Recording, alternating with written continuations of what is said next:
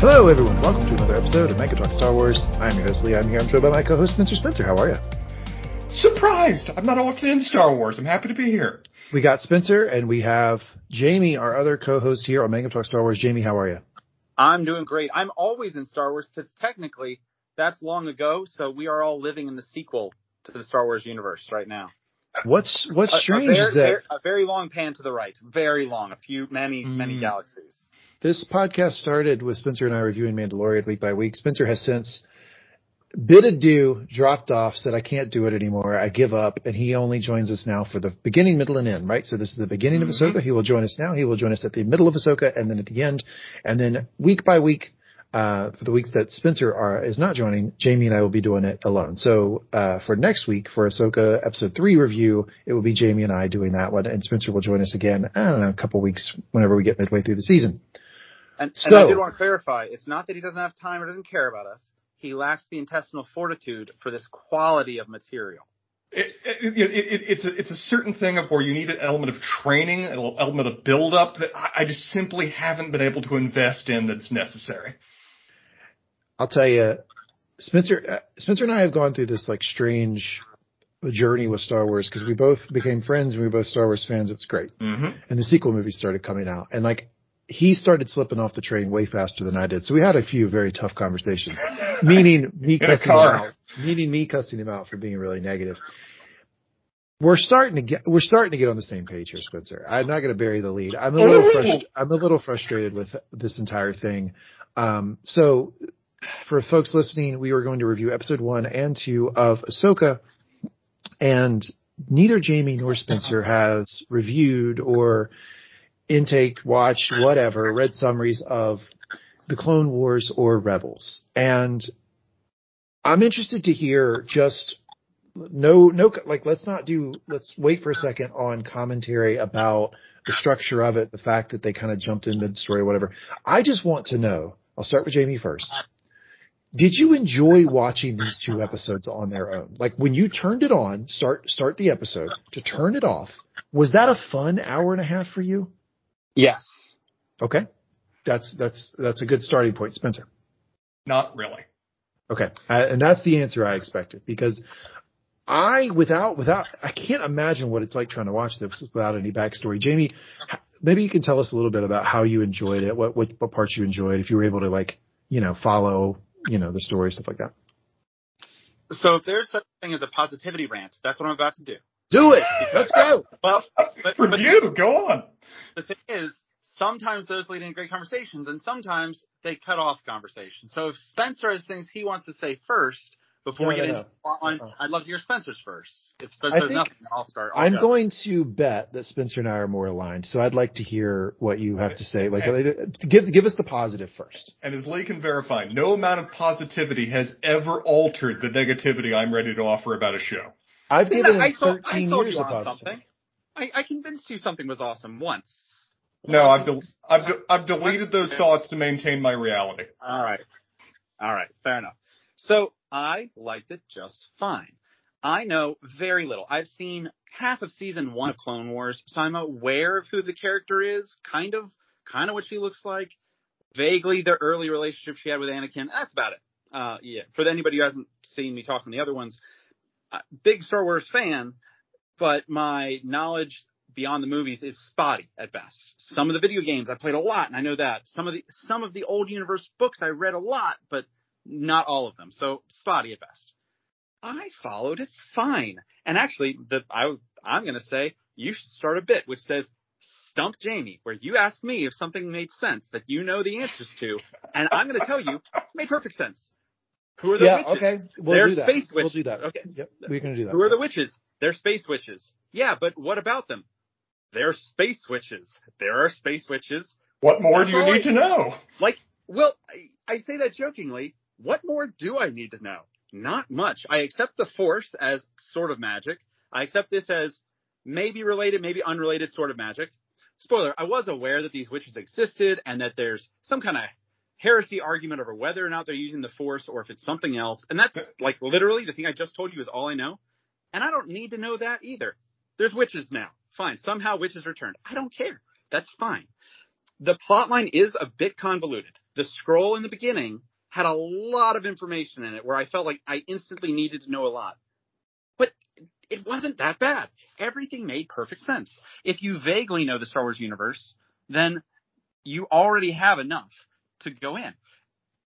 Apparently, trying to, after the episodes, go onto the subreddit for the show, it was all people who are deep in the lore talking about how it didn't match this, and nobody talking about the actual show, the format of it, the plot line of it. My people. Like, nobody's talking about being good or fun or funny or not good or not funny. It's like people want it to gatekeep, and I'm like, I don't care. The deeper lore will be explained if and when I need it. Every single part of it made sense to me, and the complicated, convoluted parts, honestly, if you assume people have seen the movies, the new stuff that you're thrown in the middle of is not more complicated than people entering episode 4 when they didn't know what Star Wars was. You have to know what the Force is before you get this. You have to know what Jedi are. But fine. If you went into this completely blind, what do you know? There was an empire. It got overthrown. It's still kind of in the weeds with some people who are doing some shady stuff.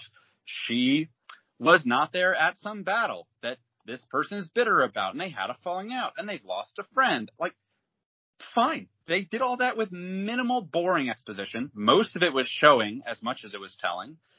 I feel like I got complete handle on everything. I didn't feel gate kept at all. I'm sure that there are Easter eggs in there or things that they're going to have to explain to me in 4 episodes when it becomes relevant that you will already know.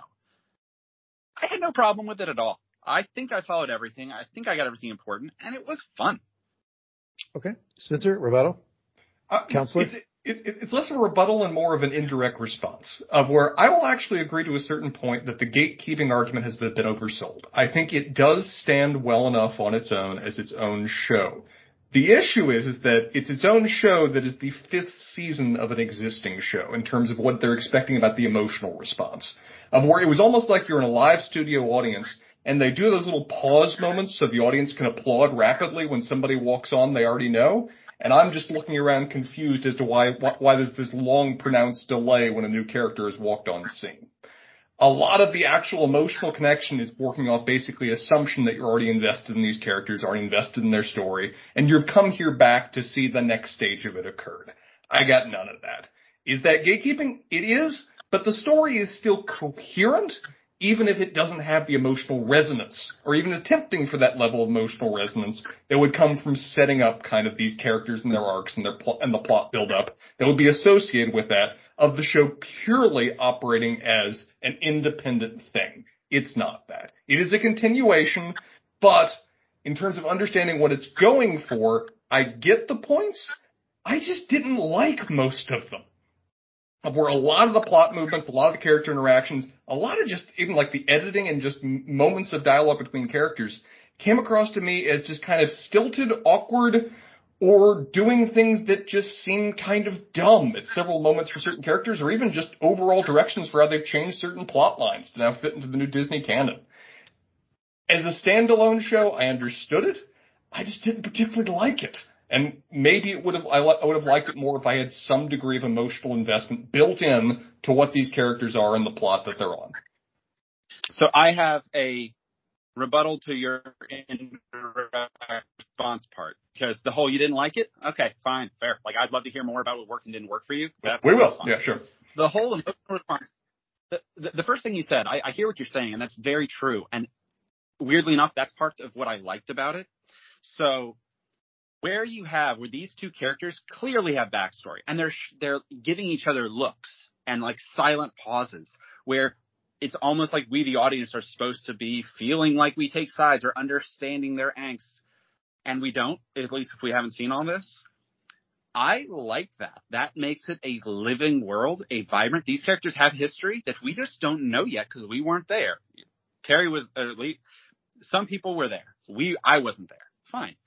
That makes them feel much more real. These people have this back history. When she stands there, yeah, she gets a moment because this is somebody who that person hasn't seen in a long time. So they're taking a moment, sizing each other up kind of thing. It's almost like we're getting a peek. You're right, in like season 5 of their lives. But, they kind of cheated with costuming to show you who the bad guy is. in episode 4. That's Star Wars.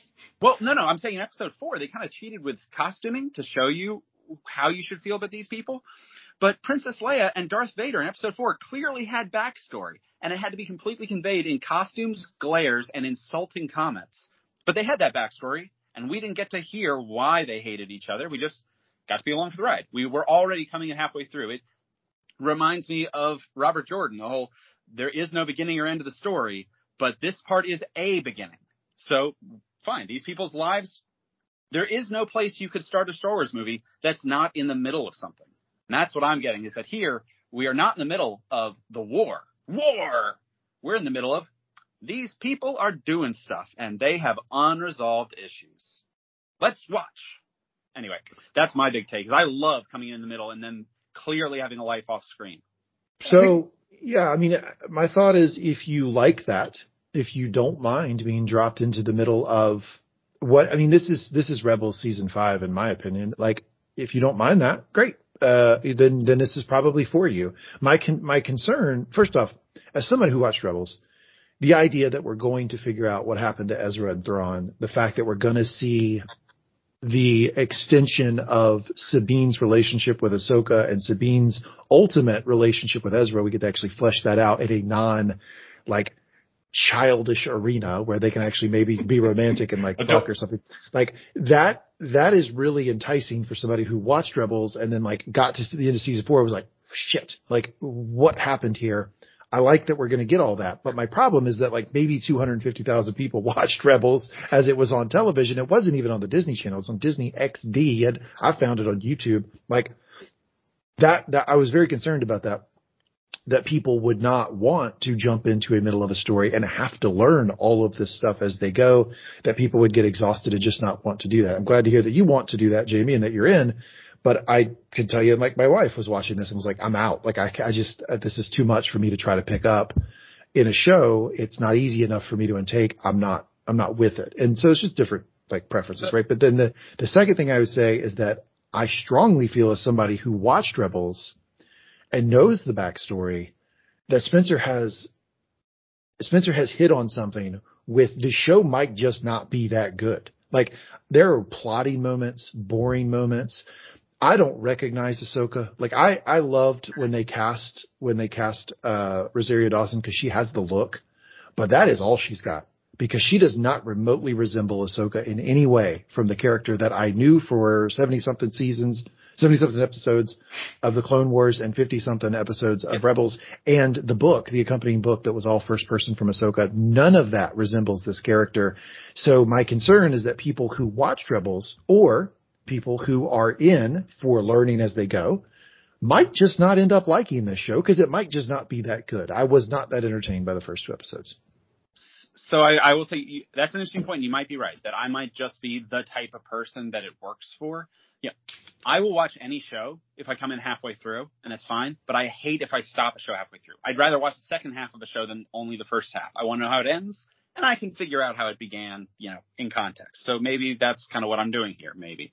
But if I might need a buzzer of, that's not from the show, I don't care, for like all your too much backstory, because it's great that they shared a moment on the moon of 12B5 Tatooine, and it was obviously a desert planet, and he got sand in his eyes, but he likes sand, so that's different. I don't care. It's fine. It's not from this TV show.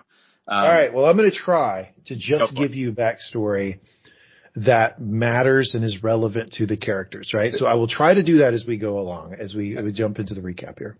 Have you guys seen Disney's published a recommended in advance watch list for this show? Yes, and that pissed me off too, because I watched that. So I went on a work trip this week where I had a lot of downtime.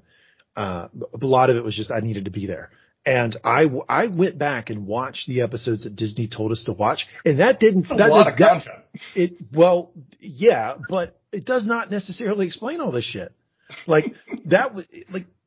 The idea that somebody could watch that list and then jump in and understand everything that's going on, no, that's not going to work. Yeah. So my thought was either tell people to watch the number of episodes it's truly going to take, and if that's 50 episodes, then that's 50 episodes, or don't tell them to watch anything, but don't shoot the gap with something that they're going to waste their time watching and then still not understand the backstory.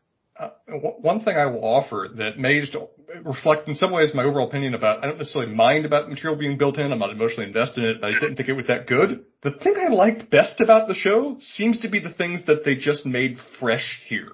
Like, I don't remember the name of his character, but Ray Stevenson's character as that fallen Jedi and the background with respect to that and the mercenary motivations. Balin Skull. I'm guessing he's new. He is new. Nobody knows him. He's not new. He was one of the younglings, and he built a lightsaber, and that's all I need to know about him. That's not what I mean. We don't have to have watched 8 seasons in terms of background to this character. He's being reintroduced here, and we're seeing him in media res. He looks middle-aged at best. He's well preserved, but he's not that young. Jamie, I'm going to agree with you, and you're going to let me do it here for a half second. We're seeing him in media res of his life. We're seeing that he has history. We're seeing he has backstory. We don't know it yet, but it's hinted at, and it's set up. And that's done compellingly in a way the characters that actually have existing backstory you can watch aren't. Because they're not hinting at that. Other than just the long, very overlong stares between characters in a 1-hour episode that could have been easily condensed to 30 minutes.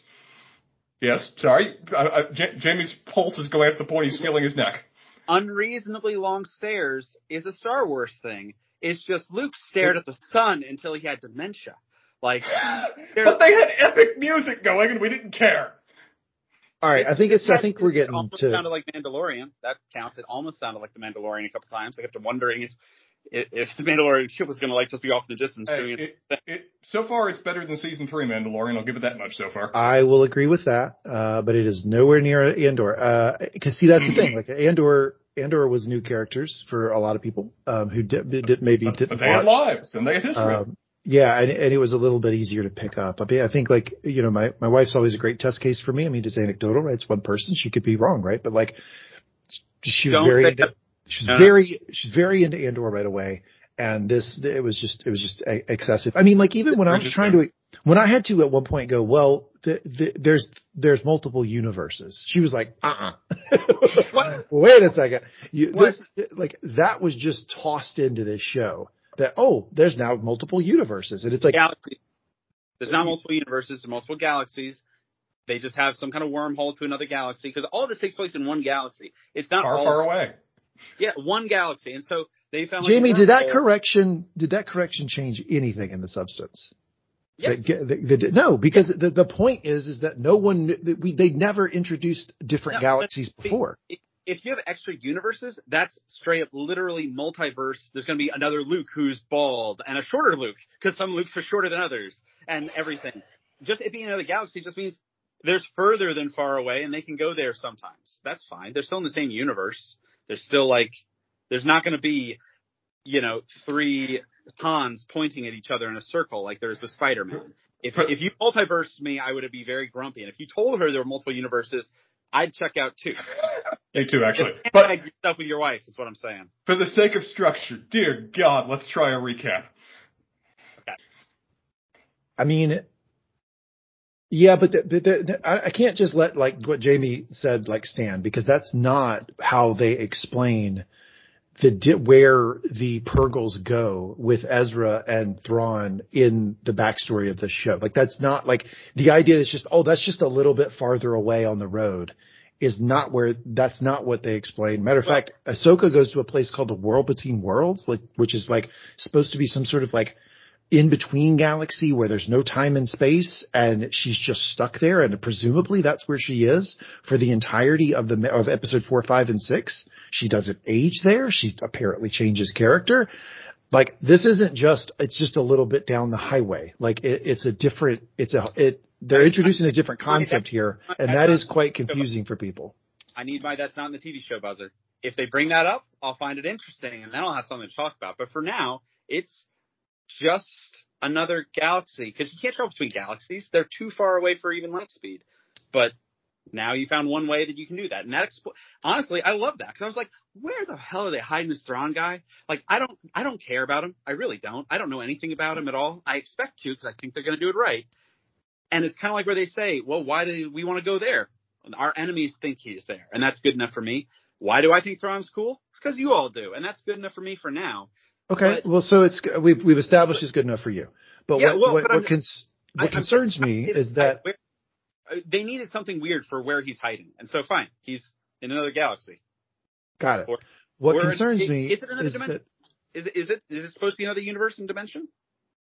That's what I was trying to explain to you. You said it didn't matter. Like, this is what's concerning to me, is that you're picking up on something and you're saying, okay, this is what I understand from the show and I like it and I can run with it. But the problem is what you might be picking up is wrong from what they've established previously. So the show is then doing a disservice to the backstory and then likely where it's going, because like, if they're just established, if the people took from the show, oh, well, there's just different galaxies, and then there's ways to get to the different galaxies that's shown on this map, and it's all still in the same universe, just farther away. That's not how it's explained, and it will be explained differently than that when they have to ultimately go get Thrawn and Ezra. And I was curious about that because I'm with Jamie. From a pure just like they showed us a map standpoint, there's just a wormhole line going to another galaxy. And I was like, okay, that is a very odd change to Thrawn's, Legends plot line, but sure, yeah, Rebels made a big change. I'll run with that. Well, but then just another moon wouldn't cut it for this guy. Well, in Legends, he just commands the Outer Rim fleet. He's just conquering other planets and expanding the Empire. It's just he's not physically in the core, and then he just rallies his fleet and heads back and wrecks shop. That's his Legends plot line. But more broadly, what I was worried about, because it didn't make sense, was, but how is the witch then live communicating with him in another galaxy in some semi-spiritual kind of way? And now that maybe ties into the alternate universe thing that you're saying, Lee, and the show is weirdly flirting with both at present, it seems. And it doesn't track with Thrawn's known abilities. Thrawn has 0 force power. By the way, Sabine had 0 force power too, but I guess now we've introduced that she does. Thrawn has 0 force power. Like, so yeah, it's. I'm concerned that people. Sorry, I'm concerned that people, what they're getting from this particular plot line is not correct, and it will have to be straightened out later, and people will be even more confused. Yeah, the fun thing about Thrawn for me was that he was just a guy. He was just a very intelligent, capable guy that was wrecking all of these magically powerful individuals because he was an intelligent guy with a plan and strategy and resources that he was properly bringing to bear. Now they're framing him like the big-ass boogeyman, but that's a plot choice we'll get to in episode. All right, Go ahead, Jamie. Sorry. Turn a little bit, because I would hate if this somehow retconned and changed, and the deep lore fans, I mean, not even deep lore, you just watched a TV show, had to unlearn or say, oh yeah, that didn't really happen the way that we told you already it did. I would hate that. But I would also hate it if in the same show they tell us in a way that doesn't seem very enjoyable, if it's pulling the wool over the audience's eyes and then surprise you of, oh no, the way we explained it was wrong. That wouldn't be fun either. So now I'm a little worried about that. And that explains why maybe folks are just getting grumpy about it. And it seems like maybe a little bit of knowledge on the topic is the worst thing you can possibly have. I don't know. Maybe I'm only better off because I know absolutely nothing. You're in the sweet spot, Jamie. Enjoy it, man. We can't take that from you. Yeah, maybe. And if you had a problem as a viewer of, in the sequel movies, Princess Leia going out into space, freezing immediately, and then somehow using her force ability to zoom herself back onto a spaceship and live. If you had a problem with that, then look the fuck out, because Ezra and Thrawn were on the back of a Purrgil in open space and went into hyperspace to another galaxy and apparently lived. So they took that thing with Princess Leia to another fucking level here. First of all, Ezra being alive could very easily be wishful thinking. My meta, genre savviness tells me they're probably alive, but there's no reason for any character to think that right now at all. Even if he was, it sounds like Thrawn would have killed him at some point. So whatever. I don't care about who this Ezra guy is, except, they killed the dog for these folks in episode 1 so that they have emotional resonance. And as of right now, the blank slate that I am, I don't think Thrawn has any special powers. I think he's just that smart, well-connected, and good at his job. And he's talking to the witch because she's a witch. She has a witch powers. She took a level. Thrawn calls out to me. From another galaxy? It's fine. Or another universe? I don't know. Anyway, let's get to the recap. So we'll start with episode 1. Master and Apprentice, we start with the red Lucasfilm, and we get the red crawl. And the crawl, I think Jamie makes a great point, does include an awful lot of information. I will just summarize it kind of quickly here. It says the Empire has fallen, New Republic has taken its place, but sinister agents are working to undermine the peace. A plot is underway to find Thrawn and bring him out of exile. Once presumed dead, rumors are swirling that he's alive and will make his return soon. I'll explain more about what happened to Thrawn and Ezra at the end of Rebels later. Ahsoka captured Thrawn ally Morgan Elsbeth, and in doing so discovers the existence of a secret map, which is, quote, vital to the enemy's plan. Ahsoka now searches for the map while Elsbeth is transported to the New Republic for a trial. So Elsbeth is the character that Ahsoka took capture in season 2 of Mandalorian. She made her appearance there and met Grogu, and she took Elsbeth, and then she did the Jedi New Republic thing. She didn't kill Elsbeth. She just took her to the New Republic for trial. And we're seeing a trend here that people capturing people and taking them to the New Republic for trial might not be the best thing to happen. Is Disney TV Star Wars really encouraging our heroes to murder people? Yeah, it's because Gideon got loose. Authorities are useless. Gideon got loose. She's going to get loose, yeah. So I guess her crimes, because this is one thing that was a little unclear to, I was trying to look at this through the lens of somebody who doesn't know the backstory. I would wonder, well, what is her crime exactly? And I guess we're supposed to just infer that supporting Thrawn in and of itself was a crime for Elsbeth, and that's what she's presumably on trial for. She's working to undermine the Republic and peace, and she's working for the Empire. And we have pointed out, not everybody who's pro-Empire is necessarily evil, but if you're actively doing it, you need to be stopped from doing it, and you need to go to jail. You suck. I'm with you. We previously knew that she was almost like an imperial financier, so effectively she's funding terrorist elements, which that'll get you arrested in this country in a heartbeat. So I think that's a great explanation to move into it, but I do think it gets a little bit muddled with the fact that the actual Imperial remnants, which we saw in season 3 of Mandalorian, don't like Thrawn, don't want Thrawn back. When Thrawn comes back, most don't. When Thrawn comes back, he will. The ones who want power for themselves are very lukewarm on him. The ones who want the Empire to win want him back. Okay. All right. Well, then let's book in this podcast. Not book in. Let's put a little tag here. I promise you that when Thrawn comes back, he will also quarrel with parts of the Empire. I promise you that will happen. Because they're not all on board with Thrawn being the head of it, in part because of racism and in part because he was not ever considered. He was there were 12 Grand Admirals. He was the 13th. He was the secret 13th that Palpatine selected. He was never considered the next in line. So that'll be a thing for later. So we start on board a random New Republic ship, clearly New Republic from the uniforms. He asked, the captain asked them to transmit their security code. This is a ship that's approaching. Ship looks similar to the Imperial transport that we saw in the main series that often will take Vader or the Emperor somewhere. Mm-hmm. They say that it's an old Jedi clearance code, and I got kind of like a whiff of nostalgia when in episode 4. Return of the Jedi. Yeah, it's an old code. It's an old code, but it checks out. Yeah, from the main series. So, overconfident fucking captain says he's calling their bluff. Brings them aboard. Stupid move. Yeah, no. This is beyond overconfident. Fire away. This is becoming institutional in how they portray the New Republic in every aspect of Disney media. These guys are blithering idiots. This is the dumbest man. He may have taken the title of the single dumbest individual we've yet seen in Star Wars. Unknown ship. You think they're lying. They're claiming to be Jedi, but they're full of shit. You're carrying a high-value prisoner to the point you're about to meet with Home One, and your response to that course of events, is to duck and personally go down to meet with them. This guy didn't earn his air today levels of stupid.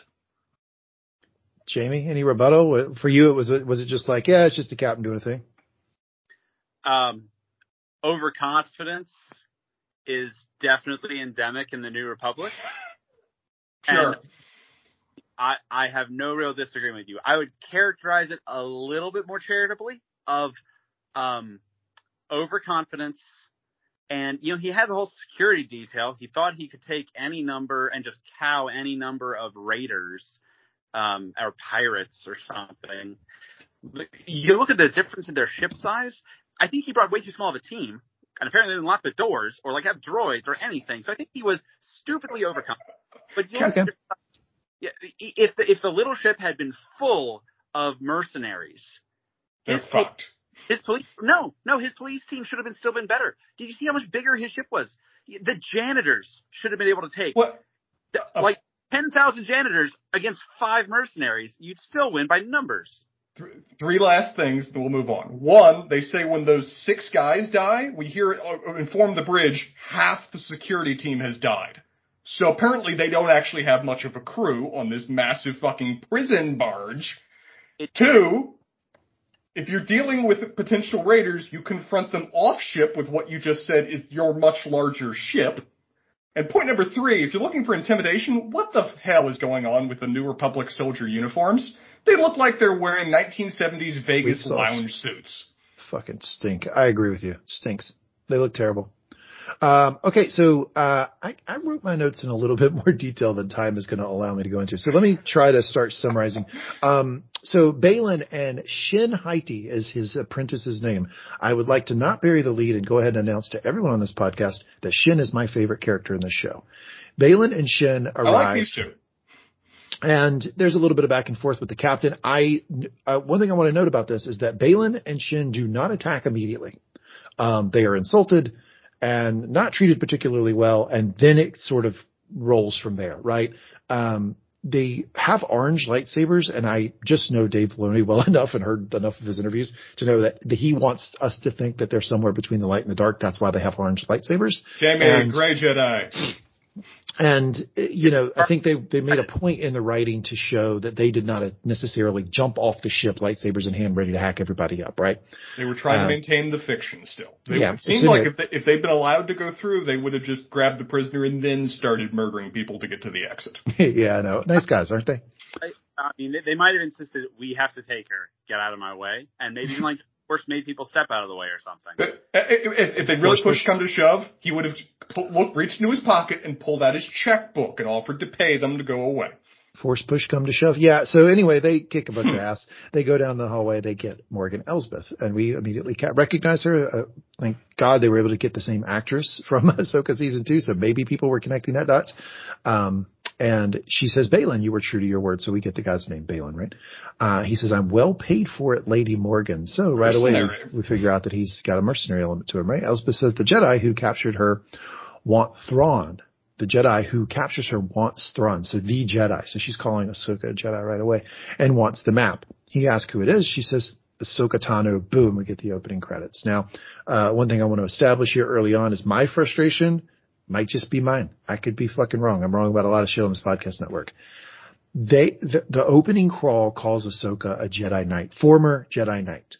Throughout this episode, people call her a Jedi. Some people call her a Jedi Master. It's a little bit frustrating because she was a Jedi Padawan when she left the Jedi Order. She was offered to come back. She refused to come back, so she never came back into the organization and became a Jedi Knight or Master. And the explanation that we kind of get is, well, she looks like Jamie left the call. Hopefully we can get him back. I'll try to get him back here. But the explanation that we get is, oh, well, she progressed to the point where she would have been a Jedi Knight, as if there's some sort of parallel track for former, and now we can call her a former Jedi Knight when she never was Jedi Knight or Jedi Master.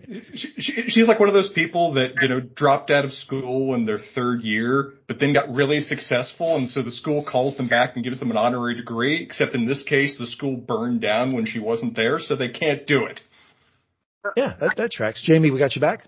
Yeah, sorry, are you certain, because I misremember perhaps the scroll, I thought it said ex-Jedi. Did it say ex-Jedi? I've got the text here. It says former Jedi Knight. Okay. I thought it was ex-Jedi, and she was ex-Jedi. Yeah, she was ex-Jedi. I wouldn't complain with that phrasing. Jamie, if they had a lawyer review the crawl in advance, they could have avoided errors like this. So I do agree that the crawl is supposed to be the word of God. It is truthful. It is accurate. I'm very okay with all kinds of people calling her a Jedi or a Jedi Knight or a current Jedi or a Jedi Master or something. Because what do they know? Well, but okay, though I'm going to give a pass because all I know is that she called Anakin Master and he never got to be a Master. So they all just said, look, the ranks in Jedi are fuzzy, wuzzy, whatever that is. He is an ex Jedi something. So good, close enough. I'm giving him a pass. But I do agree with you, and the scroll should be precise. Yeah, and people on Twitter throwing around the phrase Jedi Knight for Ahsoka, and I just want to scream. It's like, she's not a Jedi Knight nor a Jedi Master, and she's a former Jedi apprentice, basically, who continued a parallel track of her own training. I kind of like Spencer's explanation. It's like somebody who drops out, but then like goes to a library a lot and gets really smart, and like could get the degree if they came back. So we see Ahsoka on a strange planet.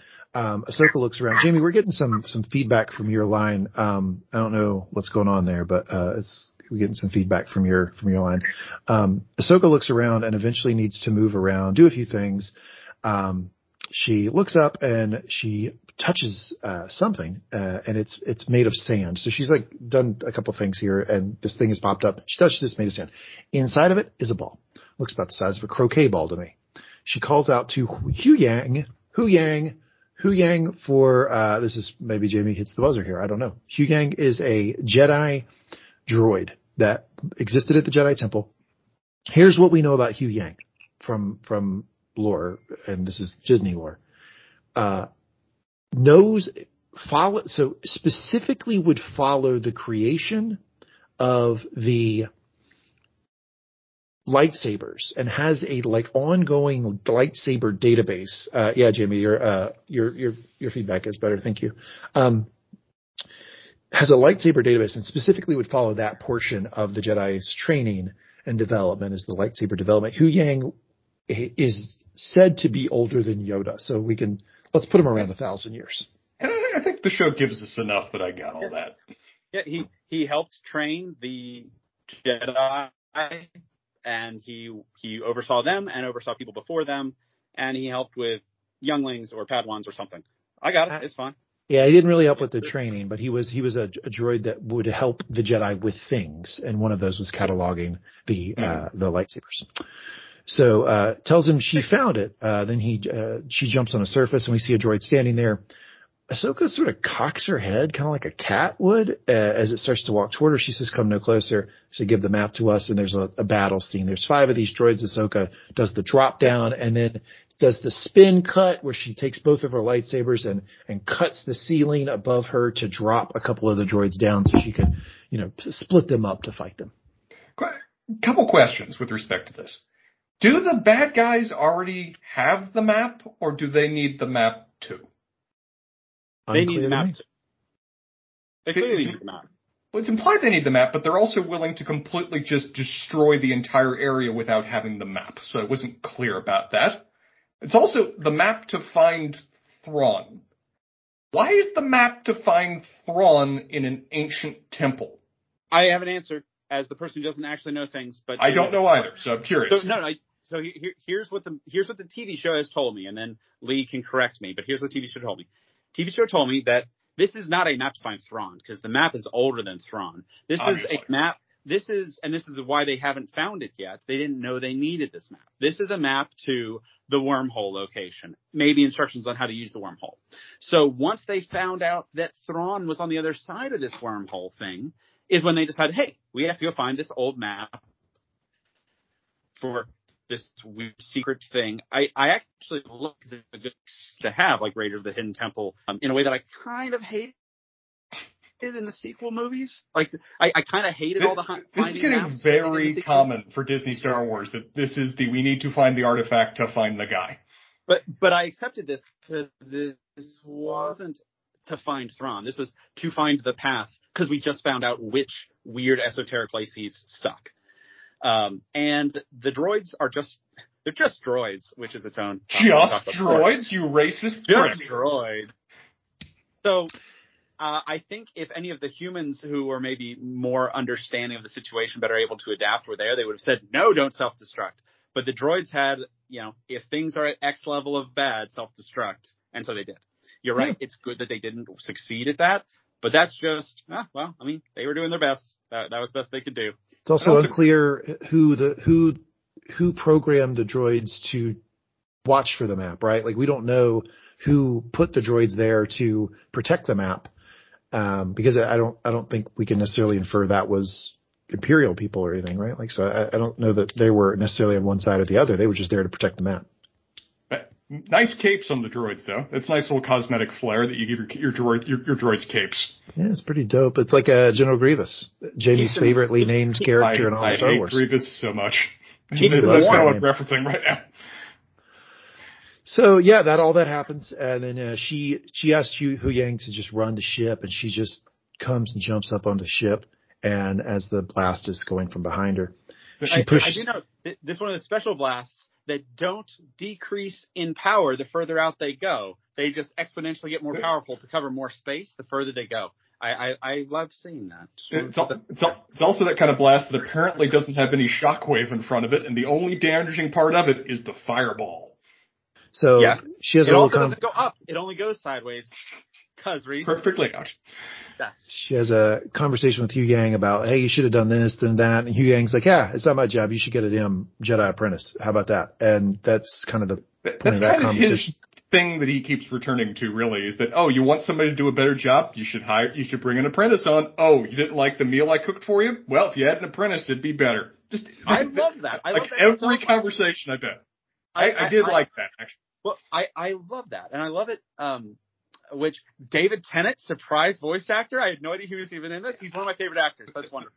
That caught me off guard in the credits to see, oh, who was he? Oh, right. The droid. Cool. So the idea that this droid is so, they're made for a role. They're used to a role. He's been doing it for 100 years. He's unspeakably loyal, not just to her, but to the Jedi Order that doesn't really exist anymore. And he's socially intuitive enough to know how to slow roll this kind of argument with her. He wants to bring back the Jedis, and he knows the way to do that is to get a Jedi, to get an apprentice. They'll get there eventually, and that's just what he needs most in life to be most fulfilled. I love it. I do love that if this is coded in, how thorough the Jedi Order of Succession was, that we've made it down all the way to Ahsoka, and they still have an entry for, yes, even she could still refound the Order. So she flies somewhere and she lands and she gets down, and damn if it doesn't look like Han and Leia near the Falcon when she gets down, and there's the flight jacket on, Syndulla, and this is a new character for Jamie and Spencer, Syndulla, but was in Rebels. Figured she had backstory. Given that. She's a general and a friend, and smart and fun and sassy, and she's great. I like her a lot. I was very indifferent to her as a character, but I didn't think didn't get much out of either the dialogue they give her or the actors. Yeah, so Syndulla is, Jamie, you hitting the button now, but Syndulla was a character that flew on Ghost during the sequence, during all the events of Rebels, and was friends with everybody. And apparently in that interim between the end of Rebels, which was pre-episode 4, and now, fought with the rebellion and has become a general. General in the army, apparently. Also the actress who plays Syndulla, Mary Elizabeth Winstead, married to Ewan McGregor. Little known fact there for you. Hey, Star Wars. I guess it's really known to her and her friends, but not everybody's talking about it. Man, you're shocking her right now. So I have a question, and this is going to be a dumb question. This is going to show you how little I know. Are they the same species? Because they have the head tails, but she has 3, and they're kind of spiky, and she has 2, and I know that she's the same species as the dancers and the people on Tatooine. They are not.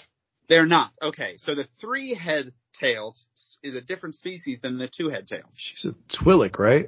The general is a Twi'lek. Syndulla is a Twi'lek, right? And Ahsoka is a different thing. She is, yes. What the hell is Ahsoka? Let me look that up. Ahsoka is her own species that originated basically with her in terms of. No, that's not she has true. Other people out there. Well, no, she's from Tales of the Jedi Episode 1 established that she's from a planet of people that look like that. No, I mean, her species did not exist until we met her. And then, yes, there was a whole species in the world, whatever else, but she was kind of the introduction to that species. Well, yeah. Thank you for clarifying, because I was very curious over how vast the differentiations of physical characteristics in that species could apparently be. I was very confused there. She's apparently a Togruta or something like that. Have y'all seen Tales of the Jedi Episode 1? No. I don't watch. I thought we addressed this. I don't see the TV shows except. Okay, so so this is the reason I asked is it was just released last year, and it was like they're like 15-minute vignettes basically about characters, and Ahsoka's Episode 1, and I would say, watch it for the 15 minutes because it has baby Ahsoka using the Force in it. And as we all know on this podcast channel, I am a sucker for babies using the Force. I fucking love it. It's a dope scene for sure. Well done. Cut to a briefing. Syndulla is showing Ahsoka the images of Baylan and Shin and tells Ahsoka that they have powers like her. Ahsoka says these days very few people do. And I'm sorry, I'll do it now and hopefully we can start speeding up the recap. I am really frustrated with Rosario Dawson's portrayal of Ahsoka. It is flat. It is boring. It's like Vulcan. It's very, yeah. I think that the idea here from a lore perspective is that when Ahsoka got caught in the world between worlds, which is basically like in the middle of time and space and like she's just stuck in this thing. She was there for episode 4, 5, 6, somehow got out. I guess we'll get that backstory at some point, that she fundamentally changed as a person and her character completely changed. Because if you get 5 seconds of Ahsoka from Tales of the Jedi or Rebels or the books or the comics, completely different character. Shows emotion all the time. She runs hot like Anakin runs hot. She like feeds off of Anakin. Like the two of them together drove fucking Obi-Wan crazy. Like I can't even recognize this character. And then Syndulla basically plays the same thing. Like Mary Elizabeth Winston plays Syndulla the same way. Just flat and boring. A lot of people are playing pretty flat in terms of just their delivery of their style. Jamie disagrees. Look, if you talked to me 15 years ago, I'd be almost unrecognizable today. I mean, Lee, think when you met me and now and how those people get along. You're different, but you're not unrecognizable. Like there's still parts of you that are very similar. Look, 15 years of all the people who you love in your life either turning to the dark side or abandoning you, or you abandoned them and they resent you for it, and you're alone living on this ship with one droid as your friend. That's going to take some of the fire out. Plus, she has been doing her own Jedi training, which has a lot to do with, like, think Ewan McGregor in episode 1 and then Ewan McGregor in episode 3. Like, his emotional response has changed a bit. He grew up in less than 15 years. 15 years can do a lot to somebody. I'm not saying it's unexplainable. That's not what I'm saying. It's easily explainable. Great. It's easily explainable. But if you are going to show me the character that I was invested in for so long, like, at least give me something that's recognizable from her. Give me a thread where I can recognize the character. Like, I understand she's going to change. Totally get it. And look, Rosario Dawson is a good enough actress. I'm sure this is completely intentional. They're meaning to do this.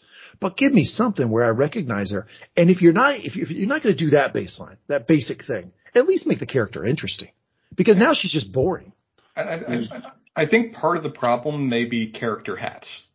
Of where I think that what I think has been set up in these first 2 episodes, that's all I'm working from, is that she's being set up as the Jedi Master, as being the old elder that is, passing on wisdom to the new generation that's coming up. And, what's the name of the young Mandalorian girl? Sabine Wren. She's being set up in my mind as the main character, who has the main arc, who has the main story, whereas Ahsoka is being just the one that's going to set her up and give her the tools and encouragement support to then go on that arc. It almost just feels like that's the hat they put her on, of where now she's the elder of the experience and wisdom, and now her character is reflecting that in terms of how she's acting. I'm with you, though. That conversation in terms of an overall emotional resonance, it comes across as very, very almost just struggling to get out words level of removed from people and things, which, Jamie, as you're saying, maybe that's where they're going with the character. It's not as interesting from what I at least know about the character going into it. I mean, fair enough. I have no emotional attachment to her, which means I'm more easily able to accept her as boring, and don't hold it against her. And some people are just that way. I get the idea that she was not always boring. And maybe she'll come out of her skin. I mean, there's a lot of TV shows I've watched where the character being by themselves for too long is really bad for them. And then Unless they have a volleyball.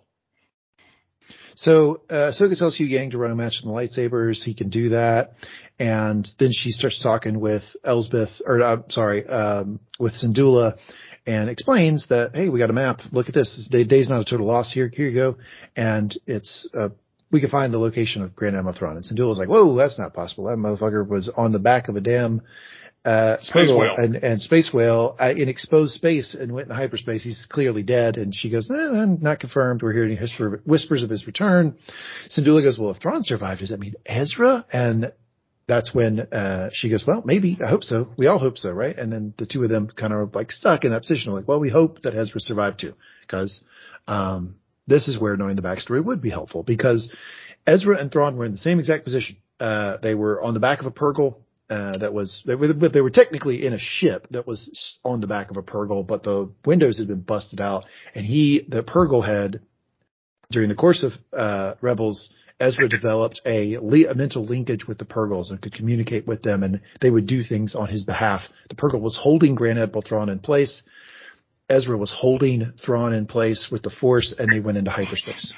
Jamie's pressing his button real hard right now. And yes, I think, Jamie, would you agree, this is the biggest gatekeeping thing, I think, in the show, is that knowing to some degree what happened to Thrawn and Ezra, no one bothers to explain that, really, in terms of how they got where they went.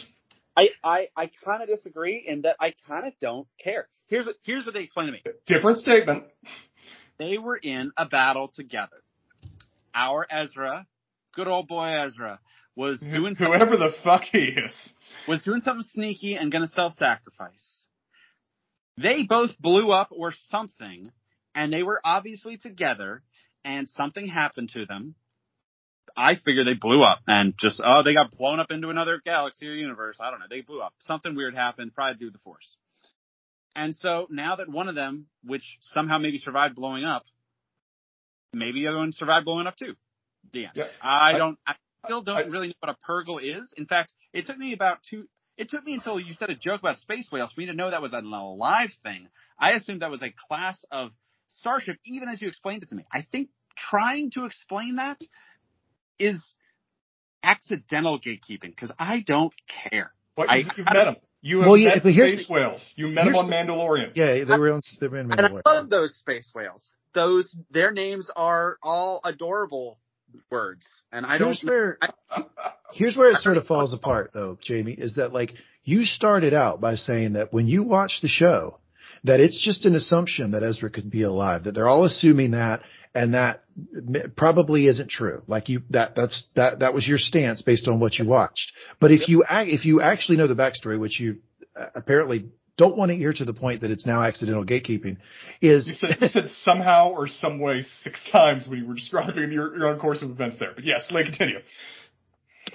Yeah, like if you know that backstory, then you know that if Thrawn's alive, Ezra has to be alive. They were in the same exact situation. Like, no, sure, you could come up with reasons that one survived or not the other. But like when you see Thrawn murdered him, when you know Thrawn, look, let Leigh finish his point. Let Leigh finish his point. I give up. Let's go on to the next thing. So Syndulla says, cut to Yang, who explains that he can't show her the map. It's locked. And then Syndulla has this line about, these Jedi, they don't, it's always difficult with you. This thing is not a Rubik's Cube. It's not even to the level of that complexity in terms of what's going to take to solve this thing, but they, droid included, are baffled. So here's some celebratory music, and then we see that the speaker is unveiling a monument. Cool thing about this monument, or maybe not cool, maybe you don't give a fuck, Jamie, is that it's actually the cartoons from Rebels. It's Sabine who drew this thing. It's actually the characters of all the people who manned Ghost, the ship on Rebels, and that's their cartoon impression. Oh, Sabine painted that. Cool Easter egg. Yeah. I like that. That's a cool Easter egg that I don't need to know, but it's great. Sure, I like that. Cool. It was referenced that she was artistic. I just didn't connect those two together because I didn't know if they gave me much to connect that she painted that. But nice to know that. So she doesn't show up. So cut to Sabine, who's racing her speeder bike. Does she or doesn't? Because they say she was here a second ago and they had a physical blocking spot where she was, but then 3 scenes later they act as if she didn't actually show up. Yeah, I think she was there. On a motorcycle. Yeah, I think she was there and left. Yeah. So she's flying around and she's listening to something. Is this listening to rock? She's tuning the classic rock station. I don't think that's classic rock. Is this like thrash metal or like pop punk? Like what is this? It's a very particular type of like modern heavy metal music that she's listening to. But anyway, it's rock music. It's loud. She's going really fast. Go ahead. I say traffic is great on this planet. What Holy traffic? crap. They made big roads with no traffic at all. It's one of those days where everyone's at that event, and those are the best traffic days ever when you're not going or leaving that event. The other time she's on the road, also excellent traffic day, uncharacteristic for that time of season. I'm surprised. I mean, the tourists usually would be packing those roads. She was driving at 9:38 in the morning. Best time to be on the road. Perfect. Love it. So, then we see an E-Wing. So shout out to Dave Filoni for canonizing in the modern canon an E-Wing. I think that's the first time we've seen it in the Disney canon. It's called an E-Wing escort starfighter. Pilot tries to make her pull over. She doesn't want to. He eventually lands in the roadway. They play a game of chicken. She slides under the E-Wing, keeps going. Another cool little thing here is that when you cut to the top of the E-Wing after she's blown by, you see a droid that looks a lot like R2-D2.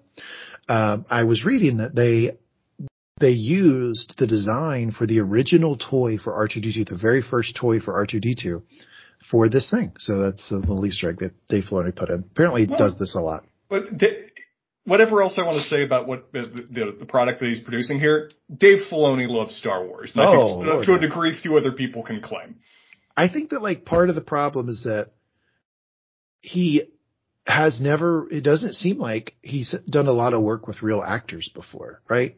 So like he might not be like pushing them and goading them in the way that like somebody maybe who's done this with live action people a lot more for better performances. Like that maybe that's part of the problem. I don't know.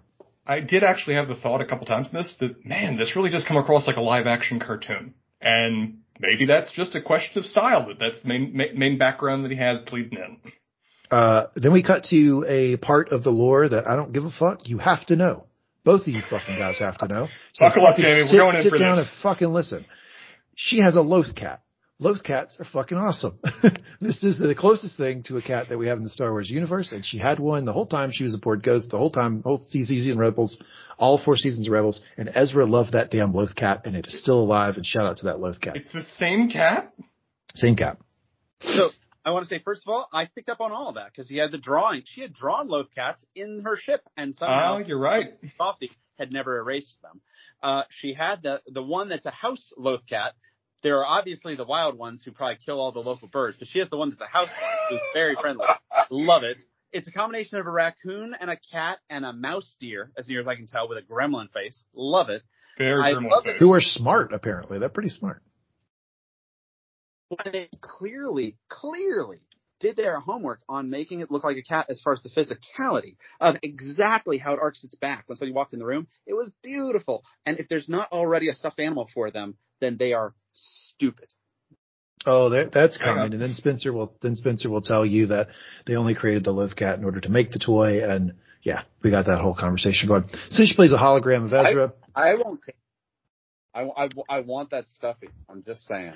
I felt like the hologram. This is Jamie. You're likely going to tell me I'm wrong here, but like I felt like the hologram of Ezra was confusing because of the phrasing that it used. It said in it he says, "I did what I had to do to defeat Thrawn," which sounds like he's doing that message after the events with Thrawn. Did he record this on whaleback? Yes, but he clearly didn't. He clearly recorded this before the battle with Thrawn because there was a big build up to the battle with Thrawn where Ezra was like planning to, I'm going to do what I have to do. If I have to sacrifice myself, I'm going to do it. Like he was hyping himself up. We knew that was going to happen going into that battle. At least that was Ezra's mindset. So I think he recorded this before, but the phrasing for people who might just be jumping into this makes it seem like maybe he gave that recording from post fact, right? Like from another galaxy or something. Jamie, what did you take of that? Did you immediately know that he had done it before?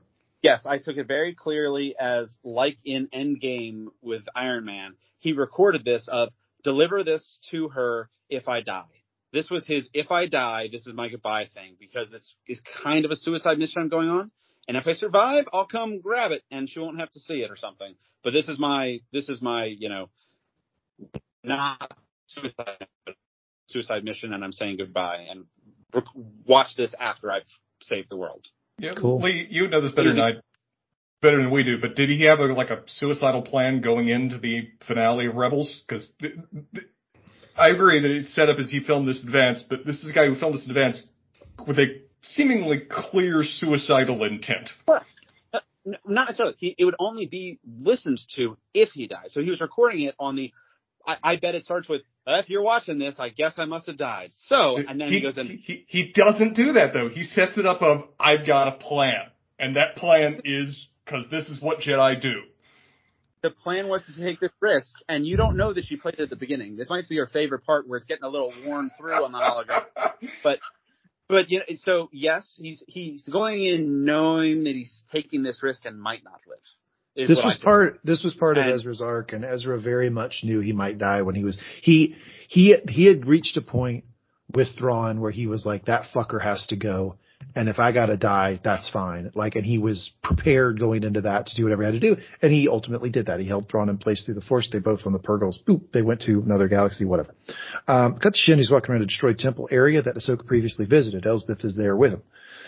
She calls it an ancient temple built by my ancestors. That was the first sort of hint I got that she might be Sister of Dathomir.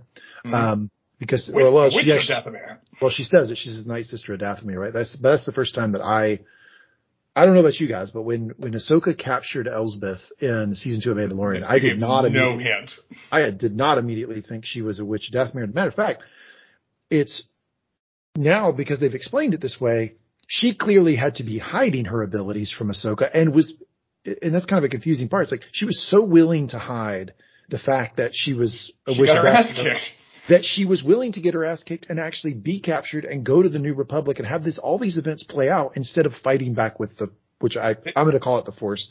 I don't like those arguments. I think it's pretty clearly the Force. Like, she's using the Force against Ahsoka. She just wasn't willing to do it. I'm not 100% sure why. Yeah, I'm with the witches in my mind in terms of like Star Wars lore. They're calling it something different, but they're just having a different understanding of how they're using the Force. Yeah, it's the Force. Yeah, me too. Yeah, and clearly Palpatine thought the same thing because he killed every damn one of them he could find. So I will find it interesting. I'm the kind of person to just enjoy the argument of, is it the Force or is it something else? Because if there is something else, sure. The myth how the Force works and is a balanced Force half light and dark or is a balanced Force only light? You know, I love that stuff. So I will be interested in it, but I almost don't care. Like, say it's the Force, say it's something different. Either one's fine for me, as long as they kind of talk point because it's interesting. I love the idea, and it didn't even connect to me that she would have been hiding it that hard. Palpatine did the same thing. I talked about it when we talked about the prequels. He almost died in a crash. Just the ship was crashing, and he almost died there instead of using his dark Force abilities. Because he knew he really needed to keep that a secret or everything would fall apart. And so his odds of surviving was better than his odds of winning if he was uncovered early. So right. You're right. She was as smart as Palpatine in that moment. Okay. Going to jail instead of showing herself early. Yeah. So I think it's a retcon, honestly. I think they could have, if it was something they'd pre-planned, they would have given us the slightest hint off camera that the characters don't see, but we see. We got none of that in Mandalorian. So, but my issue is that we knew while we were watching it why Palpatine would want to hide. It was we were in on the secret. It was clear why he would need to hide it. You just said it. If he showed his Force powers, everything would fall apart. What's going to fall apart if she shows that she uses Force powers against Ahsoka? How is that even going to fucking matter if she's just like body man for Thrawn? It's unclear, trying to be captured. Unclear to me why she. Yeah, that's another possibility, but it's unclear to me why she would need to hide it. Does Ahsoka know, and does the Republic know, and do the Jedi, as much as they do or don't exist, know that there are the witches still active in the world? And would they then have killed her? Because if the existence of witches is the secret, then that's worth it. If Ahsoka will just execute you, so you only bring that out if you're 100% sure it'll make you win.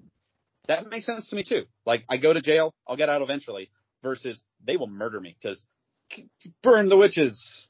Well, burn the witches was a Palpatine thing. I'm not sure anybody in the New Republic. I mean, the Jedi didn't kill the witches of Dathomir. They knew of their existence. No, they actually maintained kind of peace with them at different times in different ways. So I don't know that there would be any assumption that Ahsoka would kill her simply for being a witch of Dathomir. I think she's much more likely to kill her for being an associate of Thrawn. But yeah, I don't know. And in general, Jedi don't kill prisoners. That's just not what they do. So this shocked Shin. She's not a Jedi. Shut up. She's not a Jedi. She's shocked Shin, and she goes, "You're a witch?" She says, "I'm a survivor." But it's actually cool because she says survivor right as Balin comes into focus, and I feel like they were hinting at, she was also referencing Balin, who, yeah, exactly. It's just like the name of the episode, right? Master and Apprentice. We have Balin and Shin, Master and Apprentice, but then we also have in the background Ahsoka and Sabine. They love to do that kind of double play on words. So then we have Elsbeth, who looks around, looks at Shin, says she has it. So I guess Elsbeth's connection to the Force is such that she can just intuit in situations that is what Ahsoka did in that particular space, or that Ahsoka has the map, and that she also can talk to Thrawn galaxies away. So I don't know. She seems pretty strong to me. Literally, a space wizard did it. It's fine. It is literally a wizard did it. Yes, it's true. Literally a wizard did it, but now they're space wizards, so now they have like spaceships and wizards. It's fun. Whatever. So this is the mix between a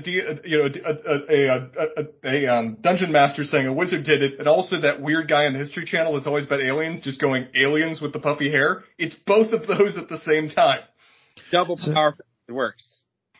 Balin sends Shin off to planet Lothal, and she's like, "What? It's just some fucking weird witch shit." You can tell Shin doesn't like the whole witch thing, and he's like, no, it's none of that. It's just Ahsoka Tano's former apprentice is there, and this is revolutionary. Again, this is one of those things. Jamie doesn't give a fuck. I got it, Jamie. You can sit this one out. But this is revolutionary for people who are watching Rebels, because no, Ahsoka did not train Sabine during that period. She was not her apprentice. And also it was abundantly clear that Sabine did not have force powers in that show, because there was a specific scene I remember where she was trying to learn how to wield the darksaber. Sabine was.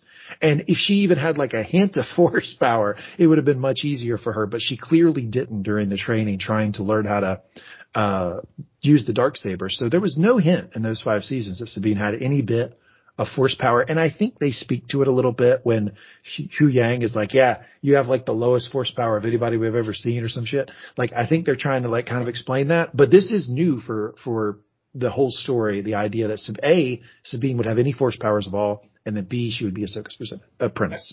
And what you're saying, this couldn't have happened after Rebels, like in the middle gap, because Ahsoka was gone at that point? It had to have happened. Yeah, so Ahsoka was caught between Worlds, and then that's to the end of Rebels, and then all the way through. So what had to have happened is Ahsoka had to get back after the end of Episode 6, and then start training Sabine, and then they break up, and then the events start. Like, it had to be like in the last maybe 5 years. And that, okay. Maybe a couple years, maybe. Yeah.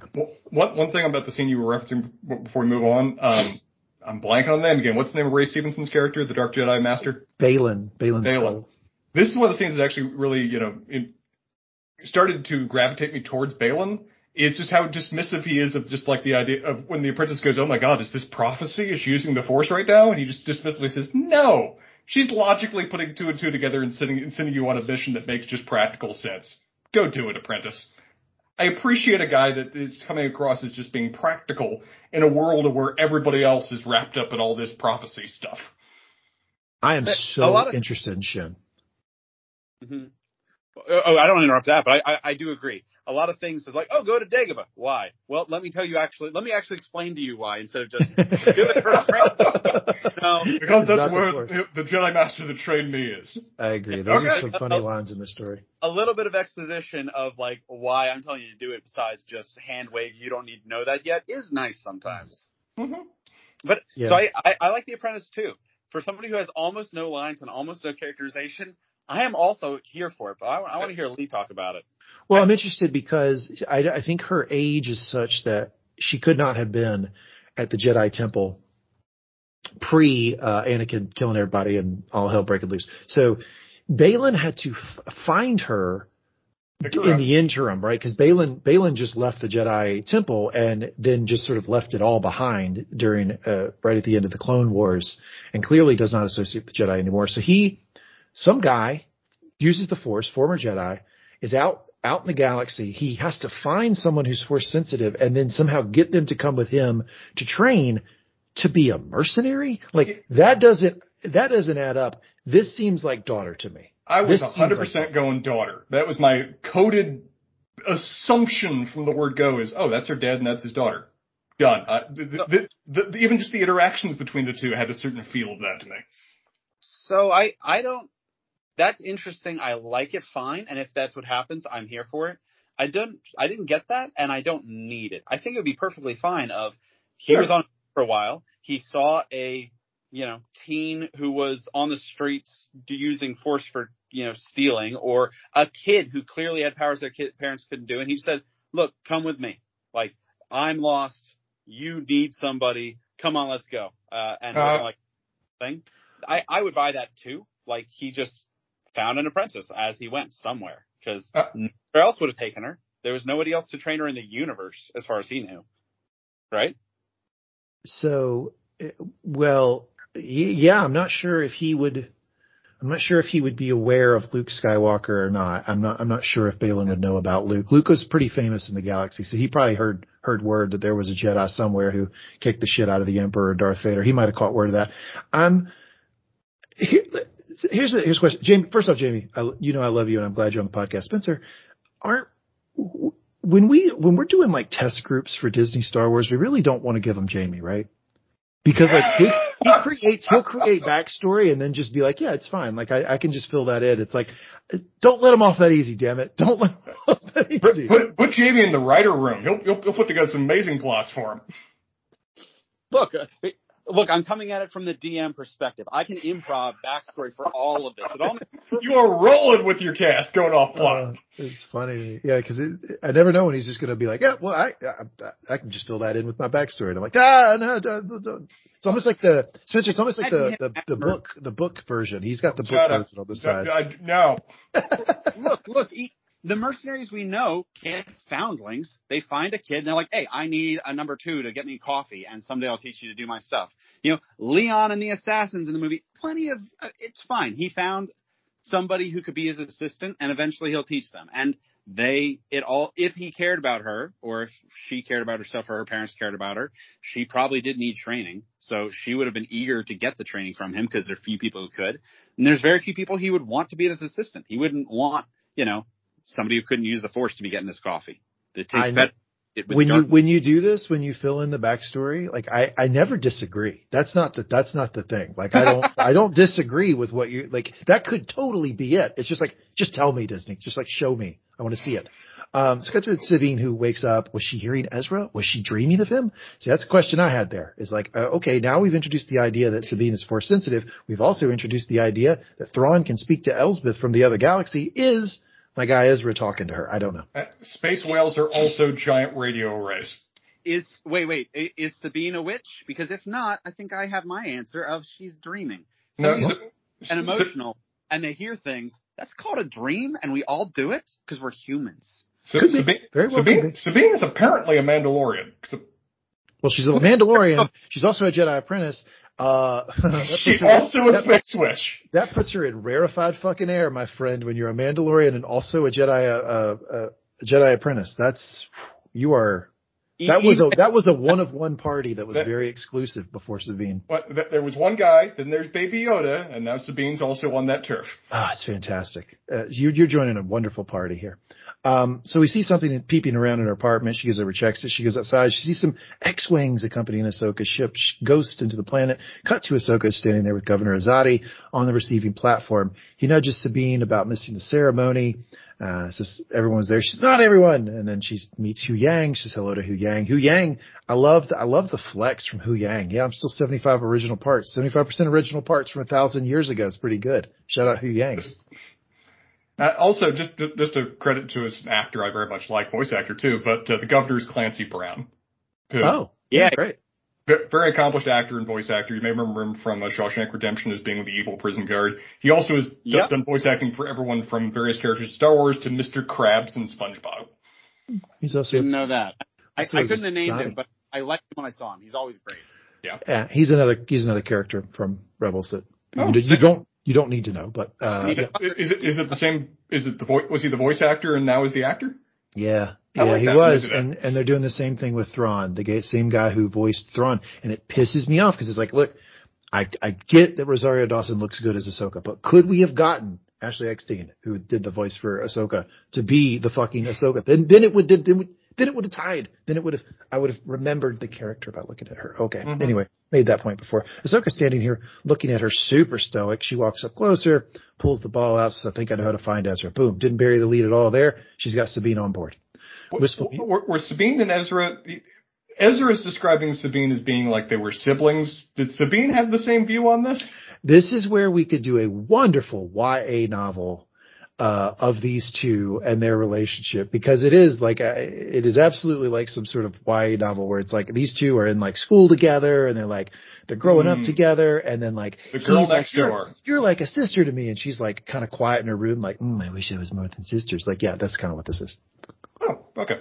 That was the vibes I was getting. Yeah, there was. So people who watched Rebels were like strongly rooting for them to hook up, and like Ezra was always given these vibes of like, I need to protect you and take care of you, and like I'm your big brother and your buddy, and she was always like, maybe we could, So I predict when Ezra comes back, boots are going to be knocking. That's my prediction.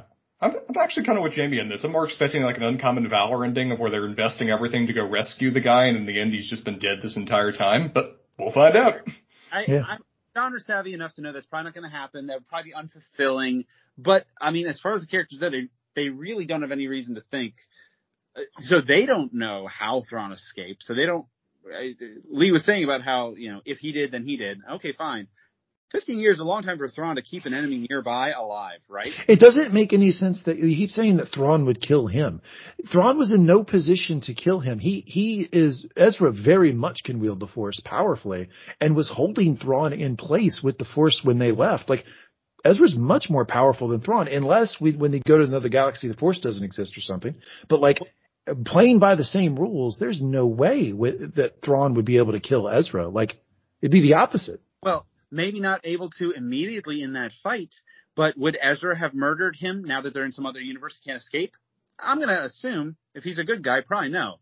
And would Thrawn then decide, hey, this guy who kind of wants me dead is asleep, and I have a garrote in my hand? Oh, look, now I'm here alone. It's lonely, but I'm better than that. That sounds more likely. This is like if fucking Luke Skywalker in Episode 5 was with Grand Moff Tarkin, and neither one of them had any weapons. You'd be like, how the fuck is Grand Moff Tarkin gonna kill Luke? Like, that's not gonna happen. Like, that's kind of how it is. Throw down, man. I don't know. We'll see what happens there. All right. So Ahsoka says, you really think, she says to Ahsoka, you really think Thrawn is out there, or Ezra is out there? Ahsoka says she doesn't know, but the enemy is actively seeking Thrawn. So they're talking now on the ship. She says, where'd you find this? It's on a planet called Darkana, which is new to me. Didn't know about it. It's a stronghold for witches of Dathomir years ago. Wait. The planet called Dark is like for the dark arts. I love that you do this. I love it. For witches. My favorite bit. we're discussing a series of fantastic. Where in the first movie, the one fat starfighter pilot is named Porkins. This is a return thread for Star Wars forever. I fucking love when Jamie does this. You got me on that one, Jamie. Because you're right, but I hadn't done that one in my head yet. Do it again. You got me. You got me on that one. It's on the nose with the naming. She says, you have the artist eye. Hey guys, if y'all didn't know, Sabine is an artist, okay? She's an artist. They want you to know because people talk about it multiple times, and she's got multicolored hair. So, Ahsoka shows her a scan of the temple. Before she cuts it off. Ahsoka shows her a scan of the temple where they found it. Says, and then she tries to get personal with Ahsoka, saying, where do you find it? Where do you call home these days? And Ahsoka's like, on this fucking ship. Where do you think? But it's another opportunity, I felt like, for Dawson to show a little bit more, emotion. You can explain away why she wouldn't. She's being guarded with this woman. She's a Jedi Master and she doesn't show emotion. I get it. There's a million explanations why. I just would have been more entertained if she could have connected me just a little bit to the Ahsoka I know in this scene. That would have been nice. So the ship serves me fine. Then she says, I go where I'm needed, right? And it's not always. And then Ahsoka's like, you never make things easy. So there's some like bickering and back and forth and clearly a lot of tension between these two, right? Sabine asks why she should, says her master never made things easy for her. So there you go. I guess in whatever school Ahsoka was running, she was a master of that school. Correspondence Academy. I'm not going to call her a Jedi Master, but she's a master of Ahsoka's Academy of the Force. How about that?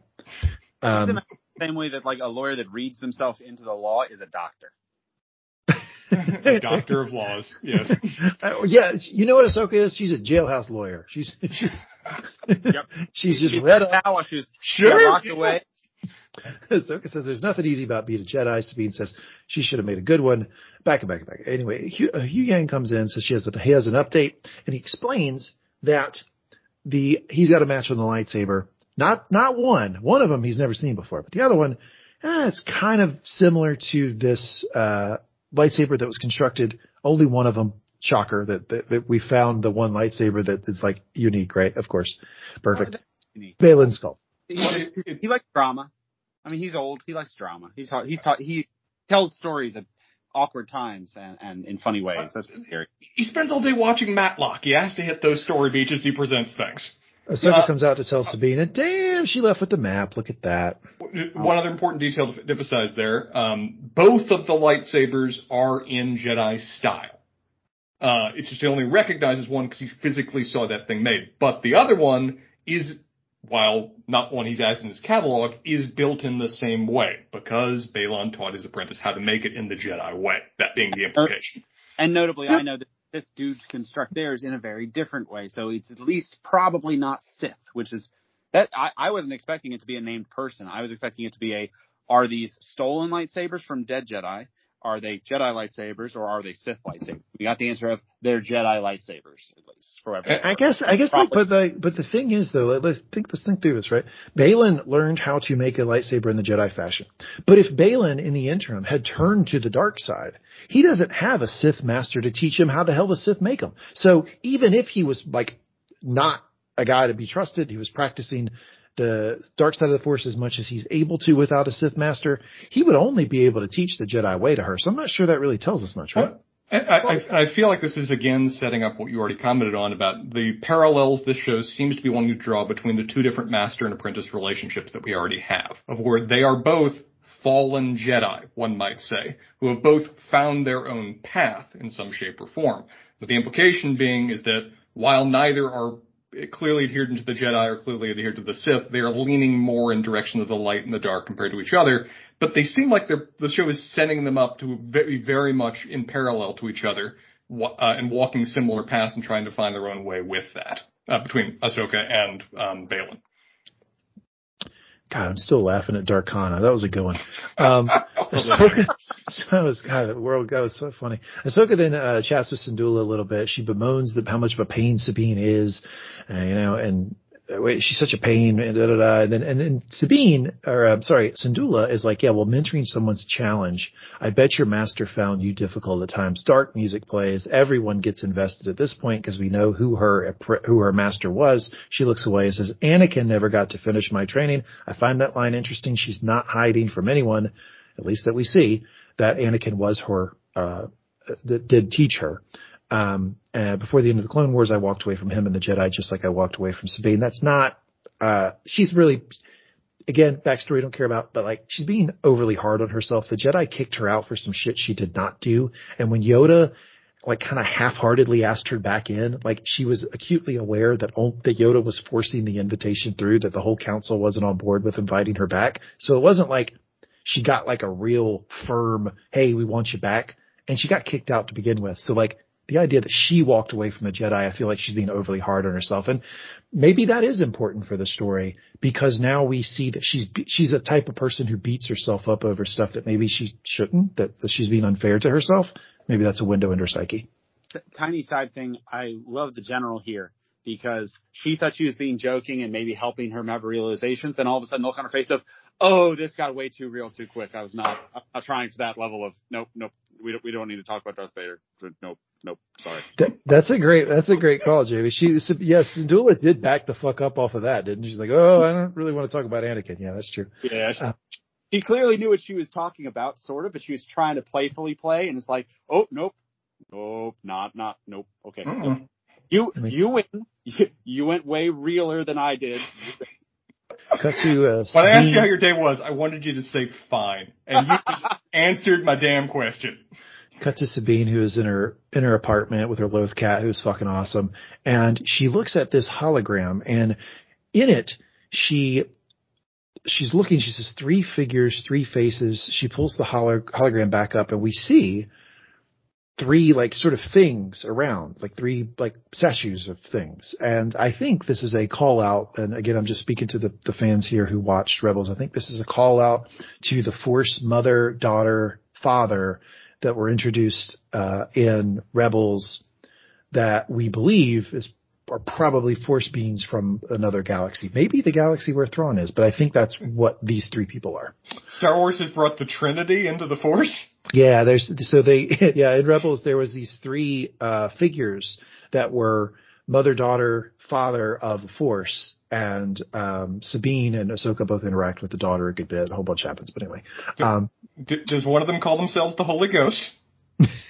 Yeah, I have trouble kind of saying it because I'm like father, daughter, because I kind of go into the mother, father, Holy Ghost. Yeah. Anyway. So anyway, I'll buy that. That's the kind of Easter egg I like, where I don't need to know that, but that's kind of cool. Like if you do.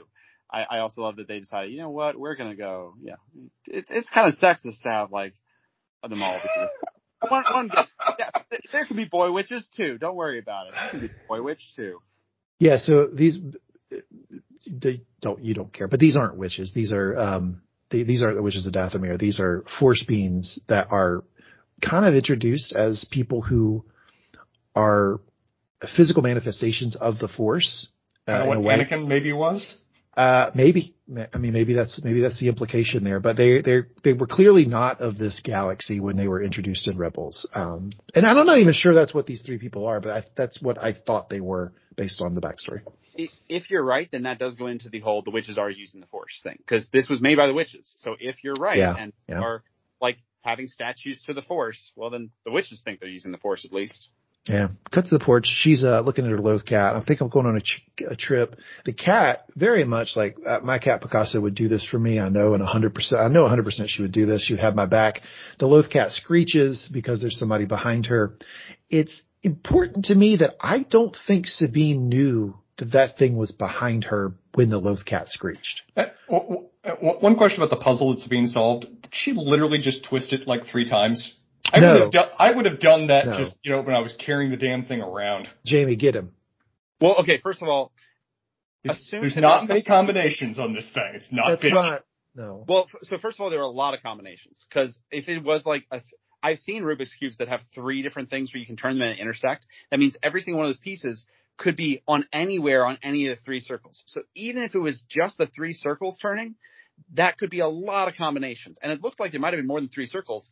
So even if the other circles didn't matter, then that would be a lot of other combinations you would need to try all the combinations. So that could have worked. Second of all, it clearly has an energy source inside of it. So there could very easily be something else going on there also, where you had to press in a certain spot or have it close. If so, that's not depicted, but sure. Well, so the bare minimum is it was a hard Rubik's Cube with no way to know when it was. And so every combination would be a different star map, and you didn't know which of the 10,000, or maybe it's only 200. But if it had basically 200 different star maps on it, depending on how you arranged it, you needed to know which of the 200 was the right one. And we had no way of knowing it was going to light up, so you would have just kept trying and never. And she figured it out by dropping everything off of the hologram except for the floor and then matching it up, because she's an artist and she can see multiple levels of a painting. The droid would have forced that in an hour. All right. Well, anyway, Sabine runs outside, sees a cloaked figure. They have a little bit back and forth. They start a duel. I'm sure she's, first off, she fights the robots for a little while, but then she sees Sabine and then they start a duel. And I think if I was Sabine, it would fucking shock me, because when Sabine pulls the lightsaber out, which is Ezra's lightsaber, I think that she would probably assume I gotcha on the weapons angle here, but then Shin pulls one out too. It's probably a little bit shocking. And then they have a back and forth. And what I gather from this is that Ahsoka might have taught Sabine for a little while, but I felt like Shin was toying with her. I felt like it was not close as far as a battle between these two. Sabine came across like that kid that's sword fighting in the backyard, which means just whacking somebody with a stick in terms of just the style she's throwing to bear. Yeah. I'm with you. This came across as person is angry and trying to fight to survive. Other person is having a certain degree of fun before they go for the easy kill. Yeah, Shin was dominating her. And so I don't know how long, maybe we'll get a sense through some dialogue. They love to give dialogue in this show that gives us backstory. Maybe we will learn how long Sabine was actually with Ahsoka, because that's one of the things that like Ahsoka was always known for being great at, was the one-on-one lightsaber duels. Like she's like heads and shoulders above people. She actually also beat Darth Vader. That's a scene that we got previous to this. Yeah, right? In Rebels, where she actually, that was like the last episode, second last episode, she beat Darth Vader, sliced part of his face, let him live. Come on, Ahsoka. Probably should have killed him there. Man, Obi-Wan stole that pretty just, entirely for the end of the Obi-Wan season, didn't Yeah, no, this is like Ahsoka TM on that one. Yeah, it was frustrating. Yeah, but I think that the idea was Ahsoka cut one side of the face, Obi-Wan cut the other. If they could have worked together, they could have unmasked him to be Anakin again. I think that's what they were going for artistically. But yeah, Ahsoka's a great lightsaber duelist. I mean, she fucking rocked Darth Vader. She's great. It's shocking to me that Sabine's not better than this. Jamie. I have opinions about this lightsaber fight, and I loved it. I loved it so much. Yeah, let me know. Before. So you have explained to me how there's different lightsaber styles, and I don't know them. I don't really know them, but I can recognize, they're doing the whole swing it over your head, but it's not just dumb swing it over your head like somebody with a broadsword doesn't know what they're doing. It's intentional and careful. And seeing them fight really seemed like somebody who's knows but kind of has forgotten how to do it against somebody who clearly learning how. They were moving kind of slow, both of them, throughout all of it, compared to any other lightsaber fight I can remember. And they both kept, when they had a moment, like returning to their ready stances in a way that I don't think I was reading into it. I think this was real. It seemed so perfect for somebody who maybe has never lightsaber dueled somebody else to the death, which this easily could have been. Yeah, I agree with that. Yeah, they both seemed very surprised to see somebody else with a lightsaber fighting them. They both have practiced with the lightsaber, and we know that Shin has killed with it, but against people who don't have lightsabers. And we know that she's probably fought her dad. Yeah, but that's practice, and he's not going to actually kill her. It seemed both slow because they're not experts, slow because they weren't expecting it, and they don't know what to expect from the other person because neither one knows what the other one can do. And our hero wanted to not chop her arm off. Like, you'd probably fight kind of slow and with a lot of over your head, far away style. With a plasma sword flying through the air, you'd be a little bit cautious with that? So I love it so much. I might have been making that up and reading in, but it felt like it was slow, careful, and a little bit more by the bookish than you would get out of somebody who was an expert and could, on the fly change their style. I love that your explanation could just as easily fit that they did not receive adequate fight training as actresses, and so they were awkward in terms of filming it. Your explanation could work just as well on that. That's called serendipity, sir. When the direction and the character direction are hand in hand.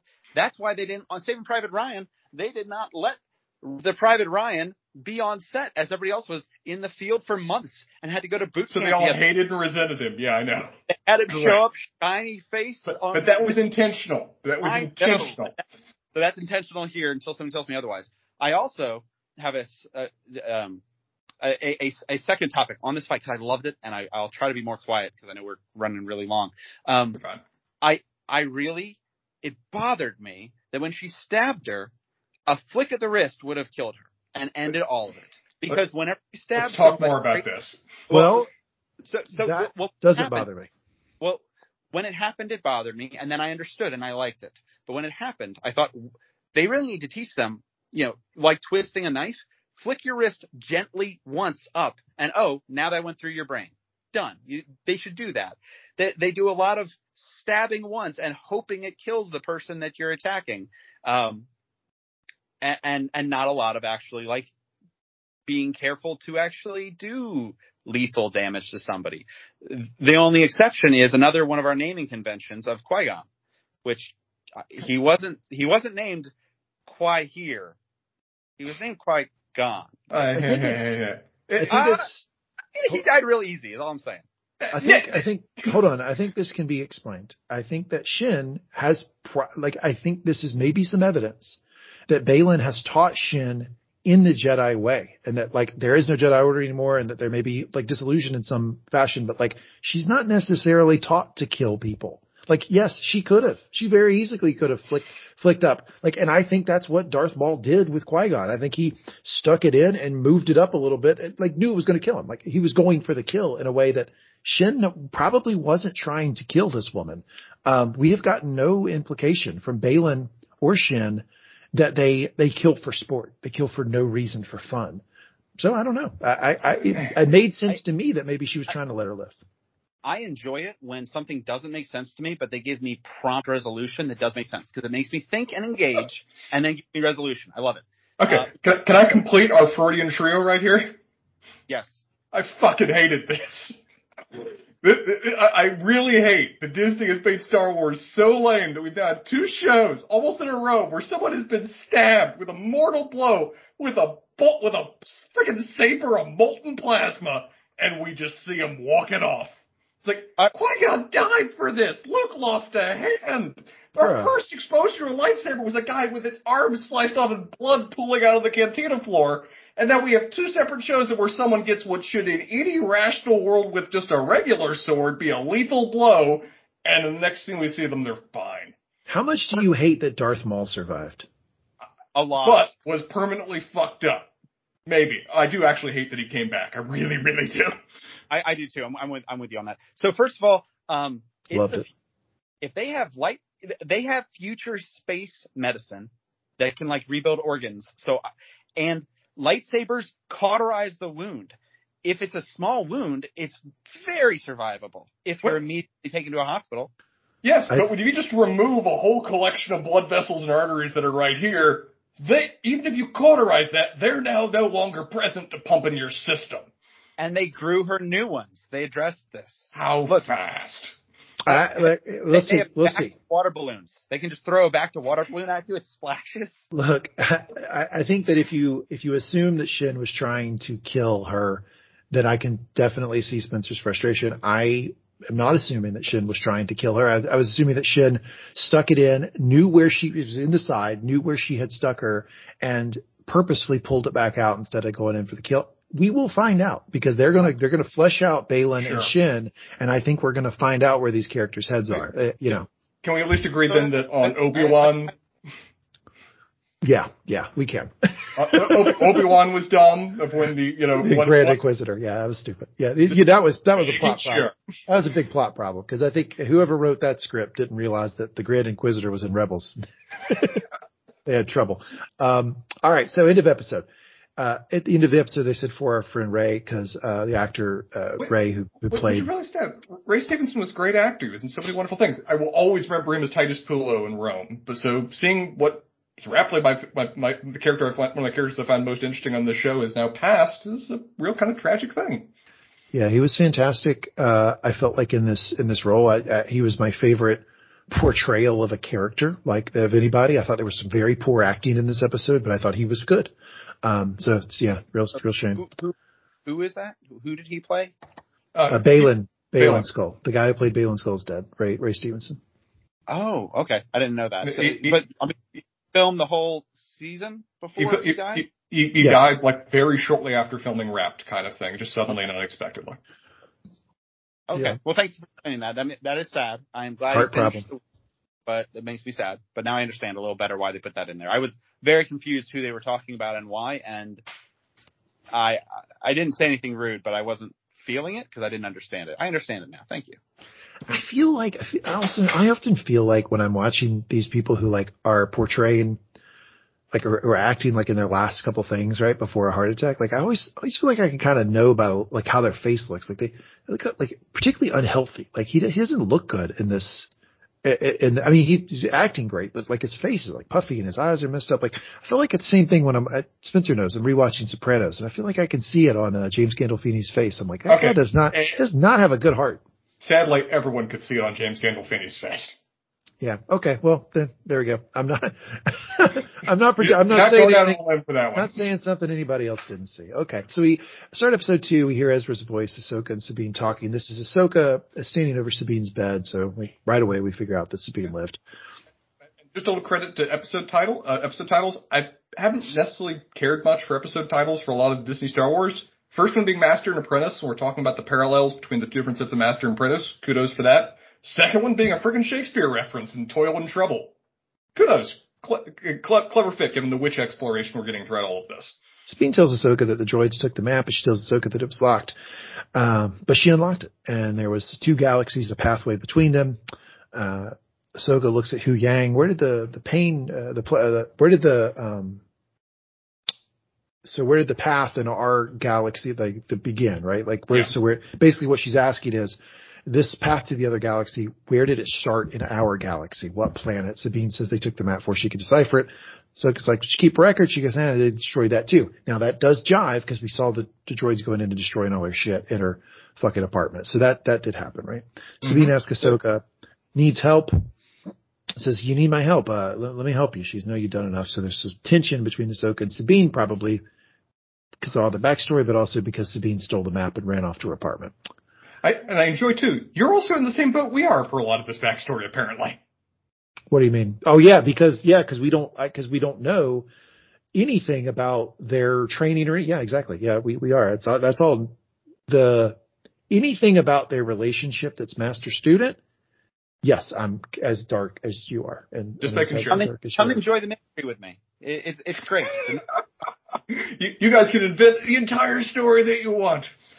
Yeah, cut to ominous music playing, and the dark that darn Imperial transport is showing up again on the planet. Rocky cliffs overhead. Baylan gets out, walks towards some rocky ruins. Almost looks like Stonehenge. Seems like a Stonehenge knockoff. Shin is with him. Baylan has the map. He puts it on a stone holder, puts it down, clicks, moves it a little, thuds. Says, contact Morgan. Tell her I believe we have located the reflex point on Cetos. Don't know what that means. Shin leaves. Baylan looks up and we slightly see Purgles in the clouds. We actually see them in this episode too. Baylan looks up and sees Purgles overhead from them. And, my understanding of Purgles is that they're not, you don't see them a lot in the galaxy. There's not a ton of them. So why they would be at this planet, there's probably an in-world explanation, related to the Force in some way, because Ezra was able to use the Force to connect mentally with the Purgles and was able to basically use them as an extension of himself at times. So they're kind of like a mystical spiritual creature in a way. They have some magic to them.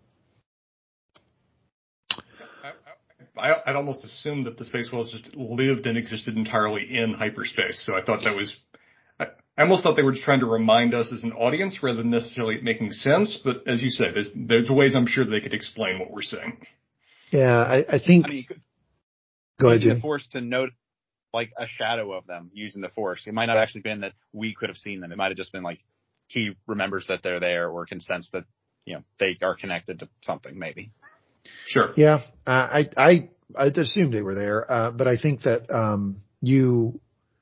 I think the Purgles were. I think it seems like we're going to get a lot more about the Purgles, right? Because they're going to have to figure out some way between the galaxies, and then we'll get some sort of explanation from Thrawn or Ezra when we see them as to what happened. I think the Purgles are going to annoy you, Spencer, because they throw a lot of magic at them, and they don't explain anything. It's like, oh, the Purgles can do that. It's like, oh, okay, great. Well, how the fuck can a space whale do that? Who knows? If Star Wars wants to do a space whale plot, I'm going to say they're stealing from Star Trek, but that's just me being a nerd.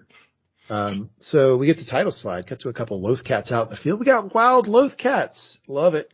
Absolutely enjoying it. Then Ahsoka showing up to Sabine's place. She can feel what happened there, it seems. So Ahsoka seems to be so fucking locked into the Force that she can kind of feel immediate memories in a place, of things that just happened there. Cause she was hearing some of the events in her head. That was pretty cool. I accepted that. It was, it's a little bit, not in tune with what I know of the Force, but it's almost like we added the Force. We threw some Force in something you already like.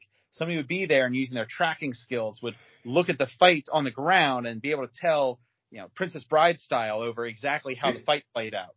And she was happy with the Force. It very much felt like we decided that, when Princess Bride, when, Prince Humperdinck is going through the battle between the chatty Never creatures, seen it. Or, okay, Lord of the Rings, when Aragorn is going through the events that occurred of the hobbits trying to escape away from the orcs. Yes. And with you now. That one's you get. Or Sherlock Holmes reconstructing a crime scene. Star Wars is now saying all of that was them using Force powers. But an overlapping kind of way. But she also heard the specific dialogue in her head. That's the problem for me. She's using the Force to do what those guys were doing effectively. Okay, well, I mean, I'm okay with her having the power. It's just kind of news to me that she can do that. Yes, new. I don't think they've showed anybody in the Force doing that, where you're like hearing the echoes of recent history on a thing. I like it. I like it though. I'm okay with it. I like it. She sees Sabine's speeder bike and helmet, and Sabine's Lothcat, who's fucking awesome, who's chilling there. You know, this is the cool thing about cats over dogs. You can just leave a cat in the house for a few days if you need to go away. The cat can survive on its own. Shout out cats. Wait, does it have a name? Because I want to call it by its correct name. Oh yeah, I think there's a name for it. Yeah, I'll look it up. The one time I want the deep lore and you failed me. Yeah, I don't know. I think there's a name. Ahsoka's, so she leans down to say hello to the cat. She walks inside. Ahsoka looks around the place. Hey, guess what? Lothcat also clues in Ahsoka that this thing is behind her, but I would get the sense that Ahsoka probably knew that already. Kills the droid in about 2 seconds. That didn't take very long. Back in the city, Sabine's messing around with the droid's head. She's able to figure out how to get the memory out of the head because she's smart and artistic and technical and blah, blah, blah, blah. All that stuff. So she does that, but there's this little moment where, like, I guess if she overheated the droid that it would explode in trying to give it enough energy juice to get the memory out, that I just felt like was just poorly done from a production standpoint. Like, you could have created way more. Like, I get the idea that Ahsoka probably knows danger that is going to come to her physical person like seconds in advance. So she knew that this thing wasn't going to explode, but you could have created more tension in that scene other than just the beeping and like Hu Yang being like, hey, maybe you should knock it off. Felt like a rookie director move to me not to have more tension in that scene. This felt the most like this is an awkward cartoon adaptation kind of moment of where the dialogue felt stilted, the interaction between the characters felt by the numbers, and the tension wasn't there. It made for a rote scene that could have been different. Even why they were able to capture the droid for me is just a weird thing. Why wouldn't the droid have just blown up the place anyway? Why did the droid need to stay behind in the first place? That doesn't make any sense. I agree. I agree with you completely, actually. I was so much expecting better of them that I was expecting this to be a subversion of expectations thing where like they unplug it and it's like, you unplugged it too soon. We don't, nope, we didn't get it. It's mind wiped. Sorry. Or they say like, well, let it cool off and try again. Like you can just like put it on ice for a few hours and try again. I was expecting something along one of those lines where you just subvert the expectations because it was kind of dumb and kind of by the numbers. I agree. And also, just from a logical standpoint, of all the droids to not have this feature, an assassin droid. An assassin droid should not let you be able to find out any information about where it came from. Well, I mean, I think they kind of tried to explain that by saying that that they prioritized its ability to keep going after losing parts of itself, and therefore that's why it had that particular construct that she could then manipulate in that way. That was kind of the explanation. So I don't know. At least they tried to speak to it. Yeah, I was more thinking, why are they letting them defuse a portable bomb inside the hospital? You usually go to portable bomb diffusing room. They explained that. They explained that too. Ahsoka said, "We don't have time to go anywhere else. Do it now." So explain. There's a grandmother with cancer down the hall. You want to talk with her for a second? Yeah, I don't know. I mean, I feel like the implication is that Ahsoka knew this thing wasn't going to explode. They're going to walk to her ship. They could have gone to her ship. They could have gone to the smoking hut outside the front door on the way to the ship. They did not have to open it together. Yeah, I agree. I agree with everything you guys are saying.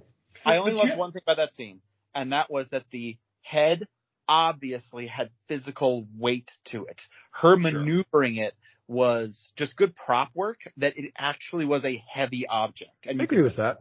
I remember that now. Yeah, now that you say that, I do remember her. It does look like she was moving a piece of metal around for sure, yeah. And honestly, that gave me, again, I write whatever backstory I want. It reminded me how strong droids are. It reminded me how heavy droids are. Because, the droid fell on me, I'm stuck. It's like, no, the droid fell on you, you have internal bleeding. Like you've got 500 pounds of mass on top of you right now.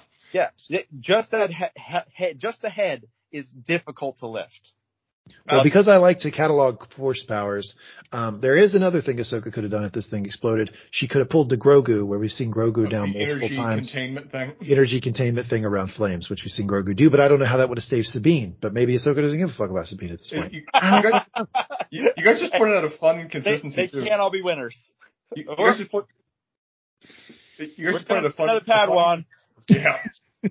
You guys pointed out a funny inconsistency to me too. I hadn't thought about, but you guys talk about, dear God, why are they just being so cavalier to try to defuse this bomb in the middle of a hospital? The only reason they don't shoot down a ship later is on the off chance that it might land in a civilian, part of town. So they were concerned in some way about the public there, but not when they're just cavalierly trying to defuse a bomb in the middle of the hospital. For what it's worth, the head is not where the self-destruct nuke is, clearly. So maybe the head would only be like a grenade and only kill the three of them. Great. A frag grenade in a hospital. Let's see how that goes. And then her credit, knock, knock, how's everybody doing? I bet you. Jello. I bet you a lot of money. That if you sat Dave Filoni down and you asked him about this scene, he would say there wasn't much tension and they were allowed. They went ahead and did it in the space they were in. The reason for both of those things is that Ahsoka and Syndulla both had inherent faith in Sabine. I'll bet that's what he would say. Which, if that's the case, he lost his faith. His faith was destroyed. If that's the case, then don't give us this strange teasing that it might explode, right? Because you made us think that it might explode, and that doesn't jive with what the characters already know if they have this faith in Sabine that she'd be able to figure it out. So, I don't know. The whole thing didn't work for me. Moving on. So so as Ahsoka leaves, Syndulla tells Sabine that she did well, and Sabine's like, tell her. She never tells me I do a good job. This is like me with Spencer. I'm always like, he never tells me, he never gives me enough positive reinforcement. I don't want you to be comfortable. If you think you're doing a good job, you'll sit on your laurels. Yeah, look at you. You're like Ahsoka. If you sit on your laurels, you squish them. They're fragile. Spencer's stoic like Ahsoka. So they chat a bit more. Syndulla tells Sabine that... Take that fucking back. I've got more range than that woman. Yeah, you are. You're a better actor on the podcast than what we're getting out of this fucking character. Syndulla tells Sabine that Sabine and Ahsoka need each other. Get some rest. You're going to need it. A little more teasing of the New Hope music. You had a lightsaber through your chest.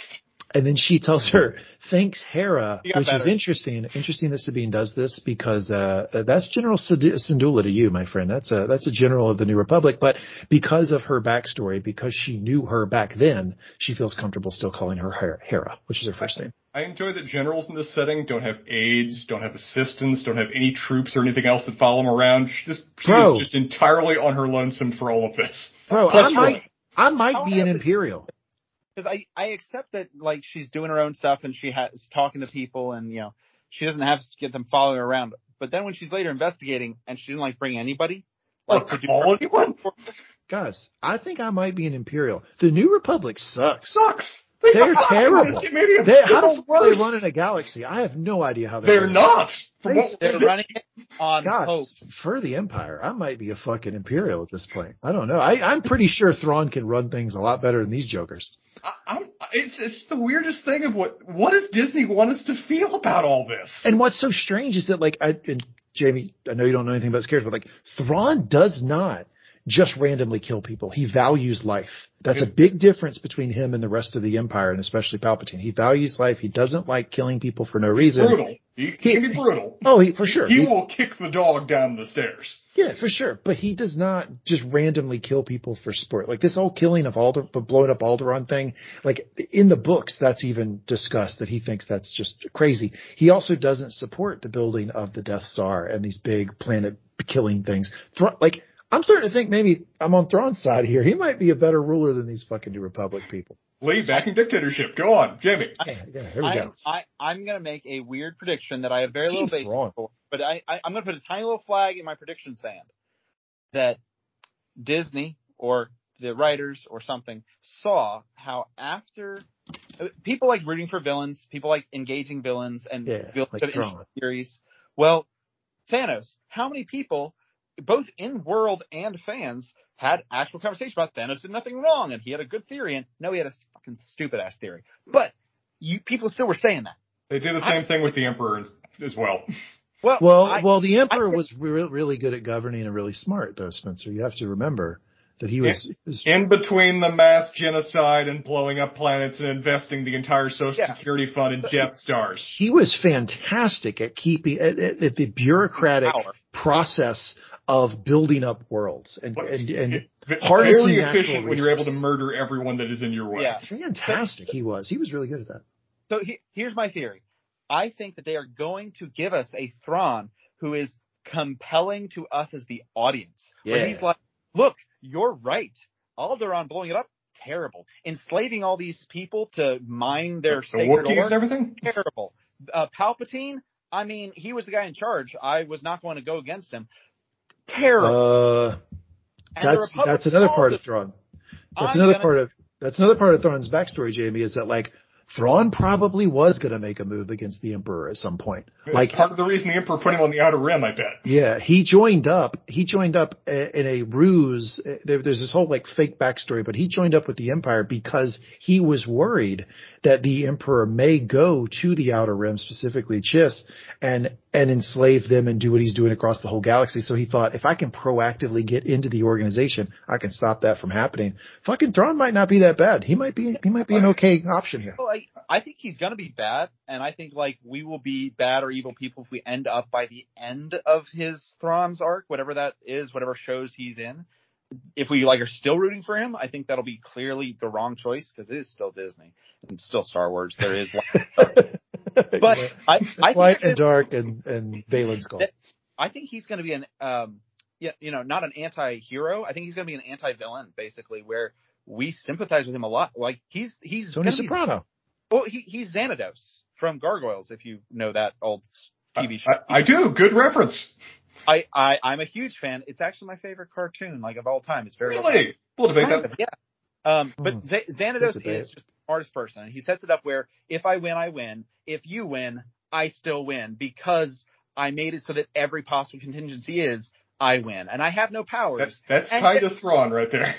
And I have no powers in a world of literal magic and beasts and monsters, and I'm still somehow always coming out ahead.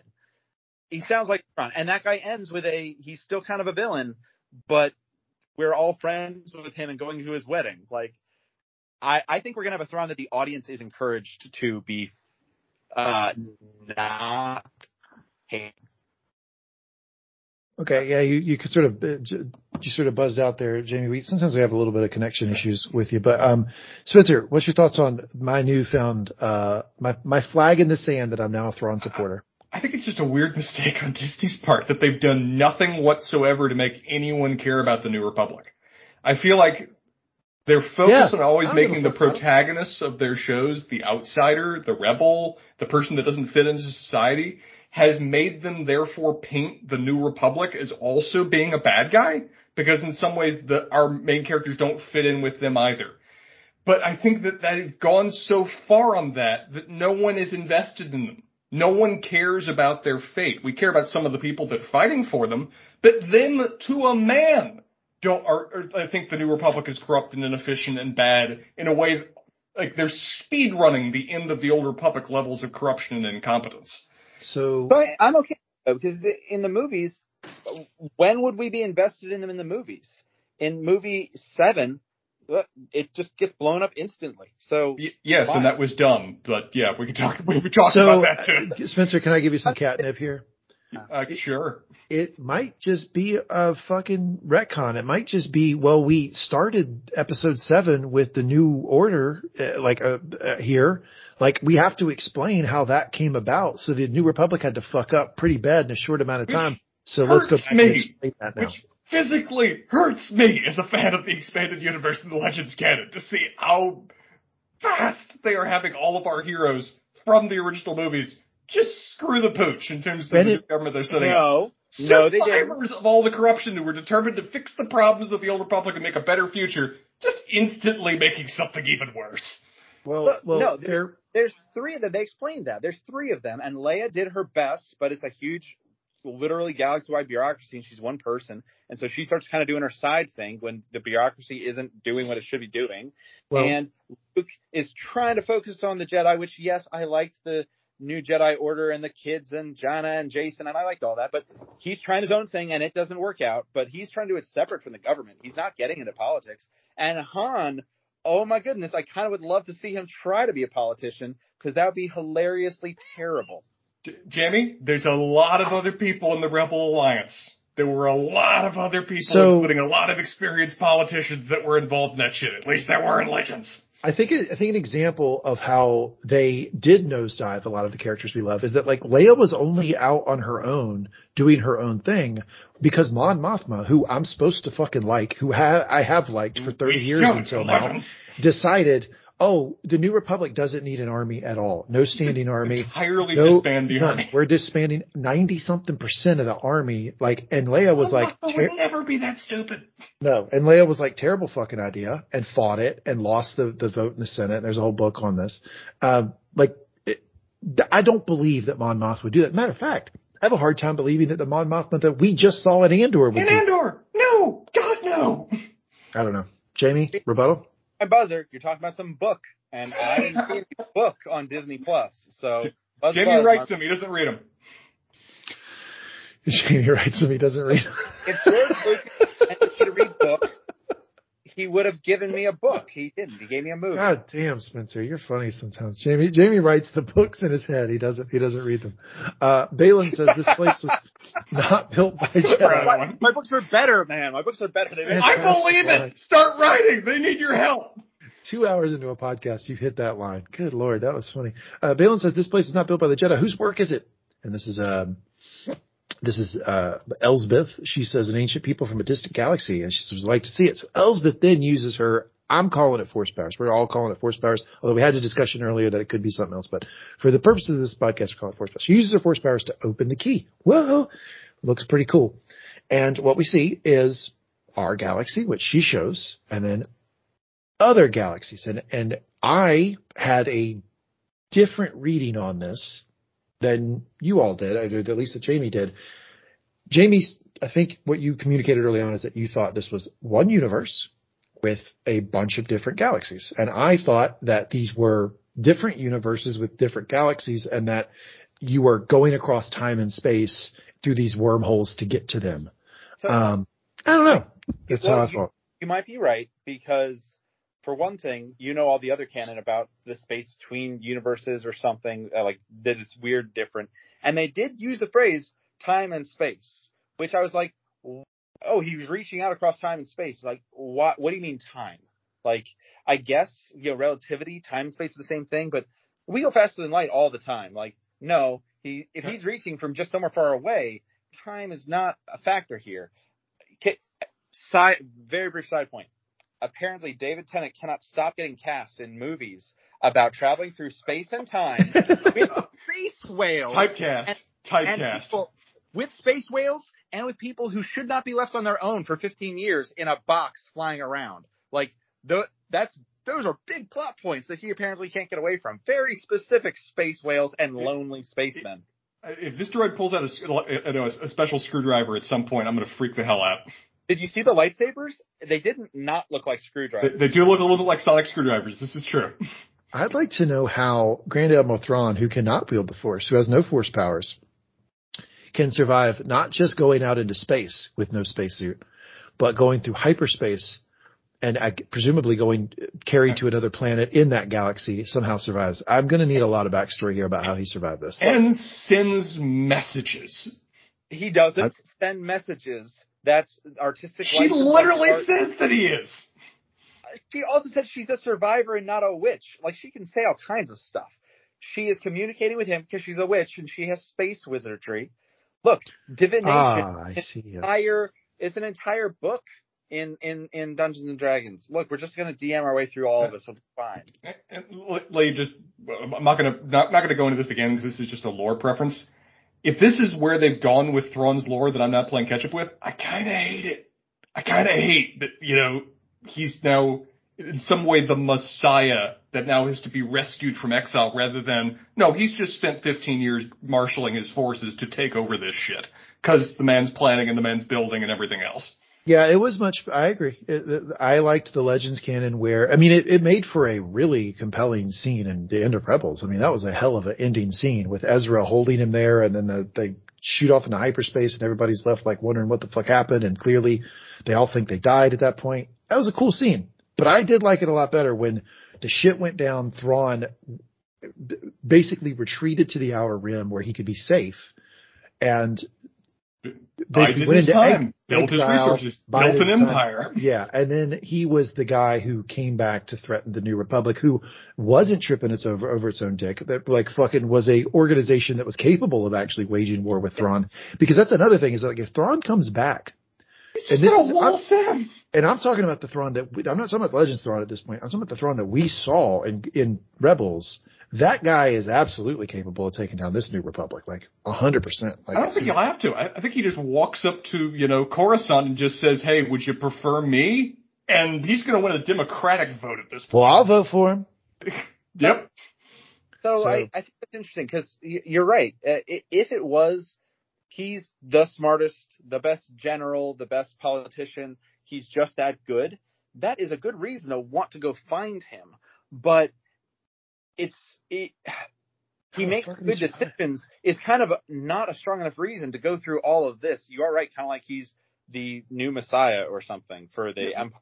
They're treating him like a religious, biblical, magical figure in a way that I don't think he should be. Here's how we can't win without him and we can't lose with him is kind of what he's the MacGuffin almost so far for them. If it was, and he has built his own army and has all this power and he'll come in and take charge, that would make a lot more sense on why they care so much. But if it's really just, we want to swear our fealty to him and lick his boots forever because he's just that perfect. I hate that.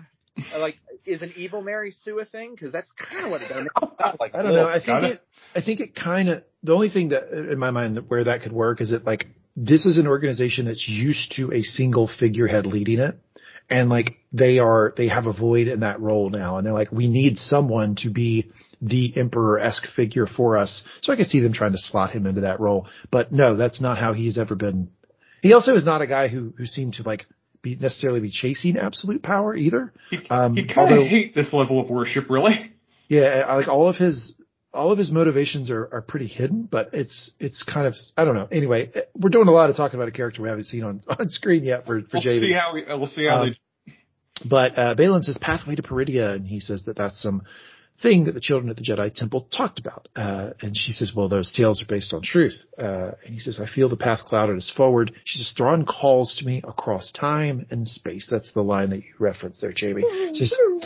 And our guy Balin is more in line with Jamie's thinking. He goes, yeah, you're talking about like dreams, vague hopes. Fucking, you're full of shit. I love Balin. And she got it too. You speak of dreams, vague and fractured hopes. And she says the threads of fate do not lie.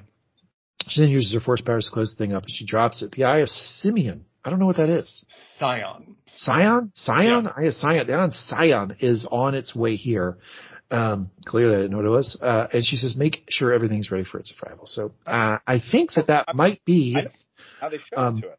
Well, yeah, I think that might be the ship that has the hyperdrive, the epic hyperdrive, hyperdrive cubed.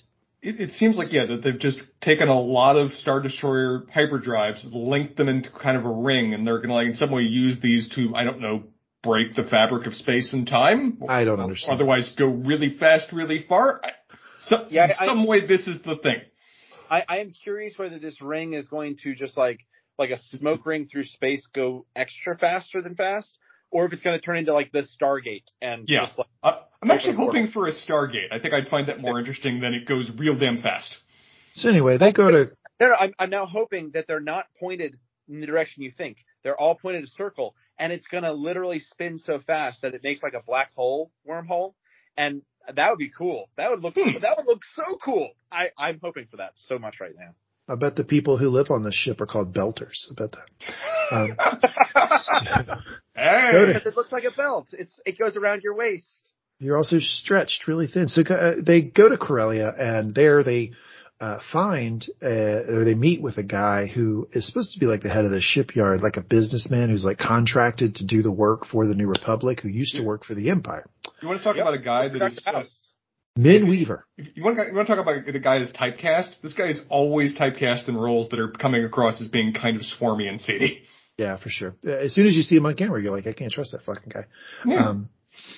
So they kind of go back and forth about wanting to see the facilities, and he doesn't want to show them, but eventually he acquiesces because Syndulla is a general and he takes them around. But in the course of all of this sort of showing them around, showing them the shipyard, they have a conversation about the fact that there are people still working there who used to be Imperial, but they just switched over to the New Republic. And this guy's like, kindergarten logic is, well, nobody gives a fuck about politics, so we just switched everybody over. And I don't think that landed really well with Syndulla at all.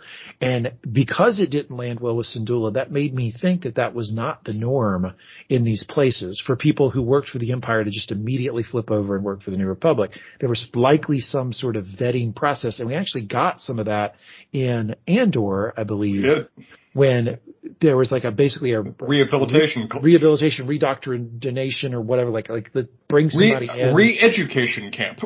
Yeah, I called it like more like indoctrination of like the New Republic, but like that's clearly what it is. It's like trying to like beat out the old, not physically, but beat out the old Imperial love and get you on board with the Republic, with the New Republic, and it seems like these people didn't have to go through that at all, which kind of surprised Syndulla as they're going around and talking. And lo and behold, it went wrong. Yeah. And then they go back and forth. Syndulla and Ahsoka start talking about Sabine, and she says, hey, look, the thing with Sabine paid off. And Ahsoka's like, nah, she lost the map. Syndulla says, well, she unlocked it. They push back and forth. And Syndulla pitches the idea that Ahsoka brings Sabine back on as an apprentice. Says she could use some structure. And Ahsoka goes, she's not ready. She goes, well, what makes somebody ready? And Ahsoka gives this wonderfully descriptive line, you just know, so do they. So, okay, great. Thank you. Thank you, Ahsoka. I love that from the general. That shows a lot of emotional intelligence, and that she really knows Ahsoka pretty well, and kind of knows how to not quite manipulate her, but how to have these conversations and get her to have these hard thoughts. She's just smart, and maybe, she can't trick Ahsoka, but like, how do you know when they're ready? Is basically her way of saying, bullshit. You're stuff up. You're saying she's not ready. That doesn't mean anything except you don't want to, and you don't want to admit to yourself or me why you don't want to. I love that. This is one of two lines in these two episodes that I thought was just unnecessarily vague. And Jamie, I'm with you. I feel like in some ways the general is calling Ahsoka on her shit here, and Ahsoka's response is just kind of dumb. The other one was when Governor Clancy Brown in the first episode was doing that monument, and when he's presenting, he says, some years ago, the Empire fell. It's like, no politician would ever say it that way. I'm worried the writers don't know how long ago the Empire fell based on the current timeline. No, I think they know. But you're right. They shouldn't have written it that way. I agree with you. I mean, the best speechwriters say exactly how many years. 407, not a couple dozen. But look, not everybody's freaking Lincoln. The guy's good at standing and glowering and then not actually knowing where his speakers are and then saying, oh, stall for time while we hunt the city for her, which is going to take hours. Okay. Stall for time for a few hours. If we're ranking 407 years ago, a couple dozen, more than 10, some time ago. We're way down the spectrum here with what he offered us. It's just not great writing, I think. I think that they should have just, because also like it's an opportunity to help us understand where it's at in the timeline. If they'd have thrown in 42 years ago, or I think it's more probably about, at this point, somewhere around 12 or something, maybe to 11 or 12, because I think Mandalorian started at 10. We don't know. They could have told us. Yeah, exactly. But it's somewhere about 10 or 12. That would have been great bearings for people, but opportunity missed. So anyway, Sabine has a conversation with Hu Yang. Hu Yang is on her shit, does not appreciate the fact that Sabine is not more disciplined and not pushing to continue her training. And Sabine's like, well, nobody, she won't take me. She hasn't asked me or whatever. Hu Yang's like, that's bullshit. That's just a fucking excuse. And Hu Yang ends it with, they have a conversation about Sabine's force powers. And this is something I referenced earlier in the podcast, where there was no implication. There's actually they didn't just tell us that Sabine doesn't have force power, right? Like they didn't just like, let me figure out how I want to phrase this. So not only did they have a character that never showed Force abilities. They actually had a character they put in situations to show you they didn't have Force abilities. So I think this is a reference to that when he kind of like slams her. Says that she's the weakest fucking Jedi he's ever seen. In 1,000 years, she's the weakest. So, and I think he would have lied. So I think he actually means like, you are the 1%, and I mean that in the worst way possible. It's like literally every living thing has a connection to the Force, and I'm comparing you to goldfish. So I actually loved that because I take that it's true. But what is he pairing that with? He's pairing that with, and I want you to be the only apprentice of the only Jedi. It's kind of here. I took it as him saying, you have other strengths that will make you just as good of a Jedi anyway, that are so good to overcome that, is what I took. Well, I love this line. It's probably my favorite line in the 2 episodes, because it also emphasizes the point of, yeah, you were weak. That just means you have to work harder. Is basically his end conclusion here. It's not like saying you can't. He's saying that anyone potentially can. Even you that had the least potential. It just means that you are wasting your damn time when you could be working to accomplish this. It's just not yeah, but I guess, but it's just never been my understanding that anybody could be a Jedi. It's also, as you said, it's also in many ways an attempt at a retcon to explain apparently why Rebels just never went into that subject with her. And actually showed us that she didn't have it. Like Lee, nobody has 0 midichlorians. She has a little. Stop! You can only hurt me so much. We don't talk about those here. Look. If I want to be around my LOL cat, I need to take my allergy shots. She needs her midichlorian shots, which they actually suck out of. I'm out. Yoda. John, I hope you have a great night. I'm out. That's what they were doing with Grogu. They were taking Grogu's midichlorians out to put it in Sabine. Okay, got it now. Makes perfect sense. I will later. I'll find a way. So Sabine says, doesn't matter. I've never had the talents, whatever, like Ezra. So she's like pointing out that Ezra was stronger than her in the Force, and that is very true. Anyway, they end that conversation with Hu Yang saying the only time you're wasting is your own. Cut to the leaders of the shipyard, continuing to give Syndulla and Ahsoka a tour. Continues to say that they can find homes for things from all Imperial Star Destroyers. So when they decommission an Imperial Star Destroyer, they break it apart for parts. They can find homes for it everywhere in the galaxy, supporting the New Republic. And Syndulla calls bullshit and says, wait a second, that hyperdrive, we're not building anything that big. So there's no reason to have a hyperdrive that big. And he says, well, this is classified. And she's like, fuck off. I'm a fucking general. There's nothing classified to me. And he goes, yeah, there is. I can't unseal it. Calls the droid over. We all know these protocol droids from C-3PO in the main series are snitches, absolute snitches, and 100% snitches the guy out. When Ahsoka asked if they had seen any assassin droids around, any HK droids around, the guy's like, oh, of course not. The droid's like, I've seen one. He punked me the other day when I was trying to do inventory. And so, boom, they kind of know what he says in that accent, too. This is all kind of bullshit, right? And so as the bullshit starts to flow more and more, the guy's getting more and more uncomfortable. Finally, somebody just fucking... The room all pulls a gun. Lets the dam go. Like, just lets it flood. We hear, for the Empire, and they attack. Well, I mean, I guess that's the only thing they could do in that situation. But Syndulla and Ahsoka make short work of this crowd and destroy them. Syndulla goes for the transport. Ahsoka goes to her ship, but in doing so, runs into an Inquisitor. Damn it. Holy shit. So, I had a quick question. They talk about HK droids. Are the droids that we've seen so far HK assassin droids? Because the only HK assassin droid that I know of calls people meatbags and looks very different. Yeah, this is not HK-47. HK-47 existed in a time frame that now no longer exists in the Star Wars universe. Sadly, these are the best we're going to get for HK droids. I think that there's all manner of HK droids. I think HK just means assassin. Yes. Okay. It literally just means hunter-killer. That's what it stands for. I was wondering why they were asking about assassin droids out of the blue, and because I didn't realize that the droids they had been fighting counted as assassin droids. That makes perfect sense. But the video game is still canon because they talked about it with the crystal that in Andor. So whatever you just said was wrong. That video game is canon and it's wonderful. It's really not. They're still debating what aspects of it to incorporate in. I'm sorry. All of it. Is this that one? This is the one we tried to get you to play, Knights of the Old Republic.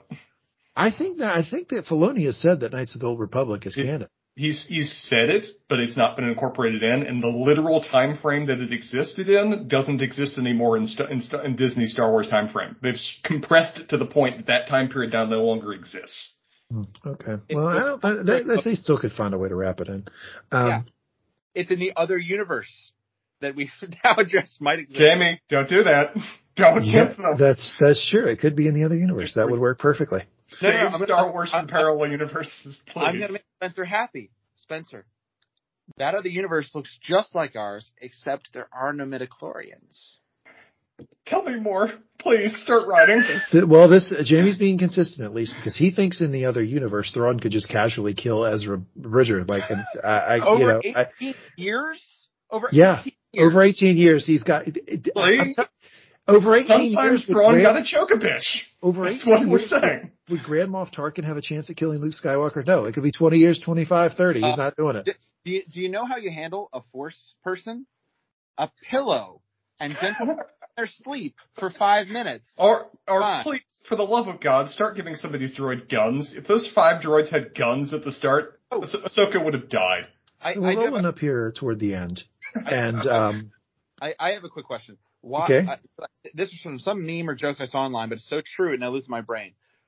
Why don't people have shotguns, or more specifically, a laser gun that shoots 3 lasers simultaneously so that lightsabers can't block all 3 of them? They exist in the video games. I know that much. A shotgun. And they're a bitch to block with a lightsaber. I know. So one of those, and the Jedi are done. Maybe 2, because as they're making one person point their gun in the other direction, the second one can get them. Jamie, if Grogu can just create a force bubble that stops flames from coming to him, why don't Jedi just create force bubbles to stop the blasters? Because blasters move at the speed of light, and fire doesn't. Jamie, I'd also offer that if you wanted a possible universe, logical explanation where we're not seeing them now is because the Jedi have been basically extinct. All lightsabers have been, not really around for 100 years or 50 years or whatever else. We should have, though, seen them in the prequels as being something like the people actually have to deal with Jedi in their lives kind of thing. I made a joke of block this, you damn Jedi, as the Mandalorians are like, why do you have flamethrowers? They never help. It's like, they would help Jedi. For Disney Star Wars' sake, it's the same reason everyone just keeps shooting Beskar and expects a different result. Yeah, I don't know. I still think the force bubble thing, it doesn't matter how fast the thing is shot. It doesn't matter how fast the blaster bolt is. If you see somebody with a gun, just start the force bubble before they even get going. It would be pretty simple. You run out of uses after that, after a few rounds of combat. That's what the public caught. You can't keep that up for long. He's only got so many spell slots, man. So then we see Chopper. And Chopper's a cool fucking droid. It's got 2 little arms, and it's dope. And the cool thing about Chopper, because Chopper was introduced in a cartoon that came on Saturday mornings for children, is that when it goes beep boop beep boop, it's basically speaking English, except that you can just hear him go, if Chopper wanted to tell Spencer to shut up right now, go, come here. I'm pretty sure I heard that droid say "what the fuck" at one point and just gobbledygook. I can understand. That's the cool part about Chopper. It sounded like the Minions mixed with Kenny from South Park. It was very Kenny. I couldn't decide how I felt about that, and I still can't. Cause I kind of don't. It's funny, but it's that's just weird, really. Look, that's just Chopper, okay? Y'all gonna have to deal with it, because Chopper fucking rules. The fact that he attaches homing devices by spinning around and throwing them and hoping. That was hoping. He did the calculations. He's a droid. He was running fucking regression analysis before he threw that thing. Look, he can't calculate that the thing I'm looking for might be under the thing I'm looking for. He's a droid with ADHD. I don't want him throwing these things that are relying the entire universe on. I think he's using high-level mathematics in order to do that. But we haven't gotten there yet. Quiz question, by the way. Do you know who his voice actor was? What, for Chopper? Yeah. Oh, no. It's Dave Filoni. Oh, there you go. Okay, great. That's good. Best director I've ever seen, then. So Ahsoka keeps fighting with the Inquisitor. I'm calling this an Inquisitor because it fucking looks like an Inquisitor, talks like an Inquisitor, quacks like an Inquisitor. It looks like an Inquisitor to me, but they don't call it that in the show. For all we know, it could be the other female Dark Jedi's older brother, and it could just be a family trio. Yeah, and I can't imagine that you got this far in the podcast and don't know what an Inquisitor is, because you probably, if you've gotten this far in the podcast, you've watched the Obi-Wan series. But Inquisitors are a group of Force sensitive, not Sith Knight level, right? They're not like at the level of like a Darth Vader or something, but they're Force sensitive Sith users, or Force sensitive Sith Force users who Darth Vader commissioned to work with him in a small group to hunt down the Jedi. There you go. We saw a lot of them in Obi-Wan, for example. Chopper starts looking for a tracking device. He asks Syndulla if she's been going through his shit. I personally think Syndulla's been going through Chopper's shit. The Inquisitor launches his lightsaber bow staff at Ahsoka. She jumps on the ship, and it does a boomerang thing. And Ahsoka has this pretty cool moment where she just sort of like casually moves like 2 inches as the thing flies back by. I'll tell you this. Ahsoka killed the droid. And I don't think that Inquisitor had too much longer to go with Ahsoka. I think he was going to get walloped, and I think he knew that and he got the hell out of there. Jimmy, I mean, the list of people making dumb decisions or failing to take advantage of good opportunities is not a short list in Star Wars, and that drama, tension, whatever. Instead of dodging to the side, she could have just lifted her lightsaber like 2 feet and cut his lightsaber in half. Yes, that would have been like that would have been badass too. Yeah, it would have been even more badass. Would have actually done something, even if it's just making the guy spend a few hours building a new one. Or it might be a lot harder than that. I don't know. I don't know why she would have dodged and not tried to knock it away or slice it in half or something. Also, just practically speaking, Corellia is a core world of the New Republic. Why the fuck does the general not call the Planetary Defense Forces or somebody to help? Yeah, I got the impression that like she was just going very fast, and that she could have done that, right? But she was going very quickly here. And also like Syndulla is a fighter pilot. Like that's her backstory. I know backstory doesn't matter to some people, but like that's her backstory. Like it's not shocking that she would just get in the cockpit. Tunnel visioned. Yeah, that's kind of how she rolls. Like she's just going to do it herself. Well, and that's backstory that's really shown. Like, she's a general, but she dresses like a fighter pilot, is doing her own stuff without folks following her around. She's a general who's actually still would want to pilot a ship in the dogfights. I'll have it said for the record, she shouldn't be a general. I mean, maybe not. Yeah, well, New Republic sucks. We already established that. Fucking Thrawn would be running a better universe than all these idiots. So anyway, Syndulla gets close enough to this thing. Chopper throws after a lot of high level mathematics, throws the tracking beam onto it. It's successful. They come back down, and Syndulla and Ahsoka are debriefing afterwards. Chopper quietly would have been great at disc golf. That man would have kicked ass at frisbee golf. Chopper would be great at a lot of things, my friend. You're going to see the skills of Chopper here. This is no BB-8 situation. This is not like a cute little pet. This fucking thing rules. Xena Warrior Princess, and it's Chopper. So cut to Sabine. She's in the hall with a mural. She walks up to it. The cartoon characters in the mural that we're seeing are exactly the renditions of the cartoon characters from Rebels. So it's like a little tie in there. She touches Ezra's face. That's a nice, whatever. It may not be nice to you, but it's an exact scene that happens in Rebels where there is a drawing of Ezra that she touches in the same exact manner. You can put them side to side. It's the exact same scene that happens in cartoon versus real life. And then, she also had pulled her Mandalorian armor off and cut her hair. Pulled her Mandalorian armor out and cut her hair to get, I guess, sort of ready. Is that practically just so that it will fit under the helmet? Is that the practical reason for why she did it? Also symbolically indicating that she's getting ready for war again? Yes, I think so. The only problem with that is that Sasha Banks did not agree to cut her hair before agreeing to be a Mandalorian that fought beside Bo-Katan, so she didn't have short hair. But all the other women we've seen who are Mandalorian have had short hair, so I guess that could explain it. Anyway, she walks up to Ahsoka. Ahsoka says, "Nice haircut." She says, "More me." Hu Yang says that Syndulla said the transport was traced to the Denab system and is in the orbit around the planet Cetos. Ahsoka says they better get moving, and off they go. On the ship, Huang tells her that she can proceed, and she says, "Okay, take us out, Padawan." And Sabine does it, sending them into hyperdrive.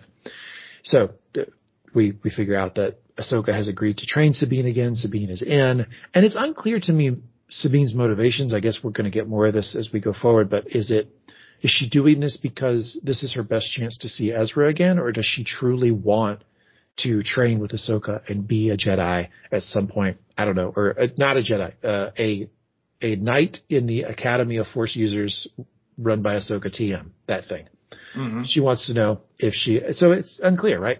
But one thing I noticed, and I didn't see any of the people reviewing this shit catching this, so hour 3 of the podcast, I might be breaking some news here. When they go into hyperdrive, there's like a small flash. You have to pause your screen to do it. There's like a fucking 2 seconds where they flash to the animation of Rebels. Did you see that? No. It flashes to the animation of Rebels right as they hitting, because the lights come on as they're doing hyperspace, right? So it all gets bright, but then it flashes to 1 or 2 frames of the cartoon of their rendition. Wait, is this Dave Filoni is the equivalent of Tyler Durden cutting his penis into the frame from Fight Club kind of thing? Did he cut in a frame from the cartoon for his own sake? Yeah, that's good. That's a good comparison. Yeah, it was just a couple frames of the cartoon. Now the cartoons get credit since they were part of this TV show. Sure, the animators have to get fees. And then we see the transport, and it goes up to some sort of large space station, and it lands, and we see Elsbeth, and we see holograms of Shin, Baylan, and the Inquisitor. Interesting that the 3 of them are together. So it makes me think the Inquisitor might be working with Baylan and Shin.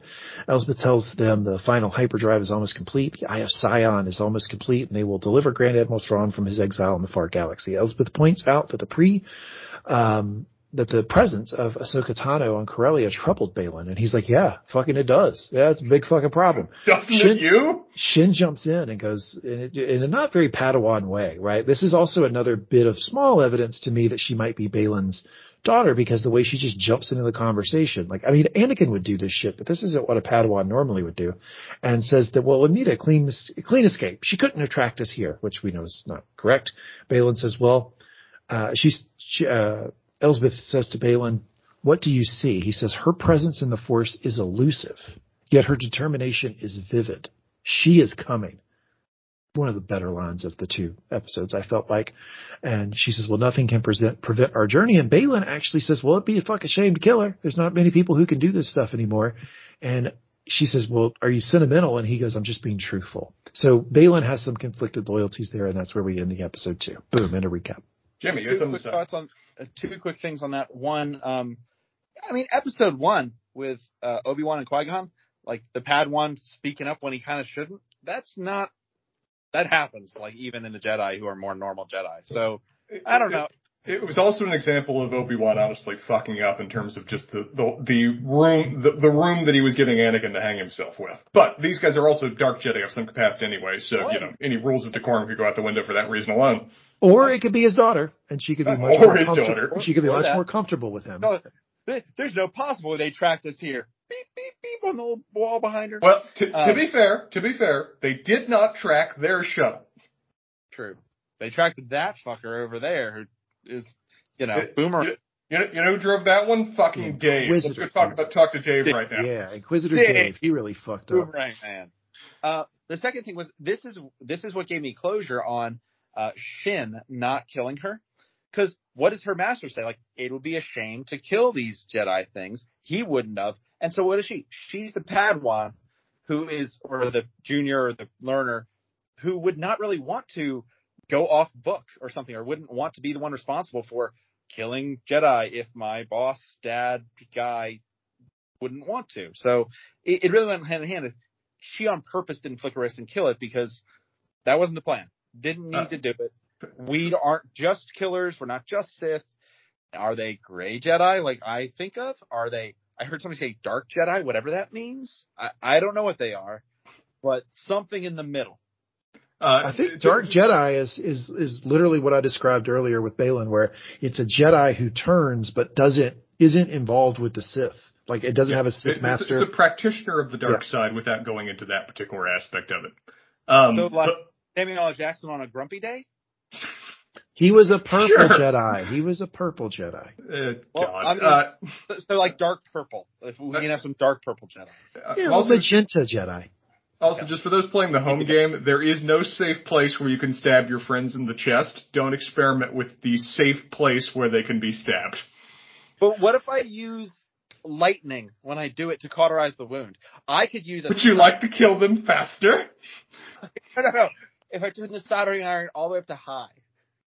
I heard this one the other day. Please, let's add that to the indictment. I heard this one the other day that like, they're showing a lot of people get like stabbed in the stomach and survive the lightsaber wound, but that Qui-Gon didn't survive it because he was ready to go. How about that one, Spencer? Off that noise. He was ready to go. Just fuck that so much. He was ready to go to the other side, Spencer. Come on. Yeah, that's why he showed back up in Obi-Wan. That's a guy that's ready to let go of the mortal coil. Oh man! All right, I think we're done with segments. I think we've covered this series. Let me go ahead. Should we do best line or favorite nostalgic moment, stuff like that? No. Come on, I wrote we're something 3 hours into this thing. Okay, if you wrote something down, then do it. Who's gonna be sad for 3 more minutes after 3 hours? All right, fine, do it. I didn't write anything down for it, but you go. Spencer's excited. I never write anything down. Come on. Just a couple things that I like from a nostalgic standpoint, and we can debate best line. But nostalgic standpoint, I actually really loved the first episode that we got a Home One mention. Home One showing up in Return of the Jedi, the flagship of the Rebel Alliance fleet. Chandu's pressing his little button. I don't care what Home One is. It's a big ship. That's all I care.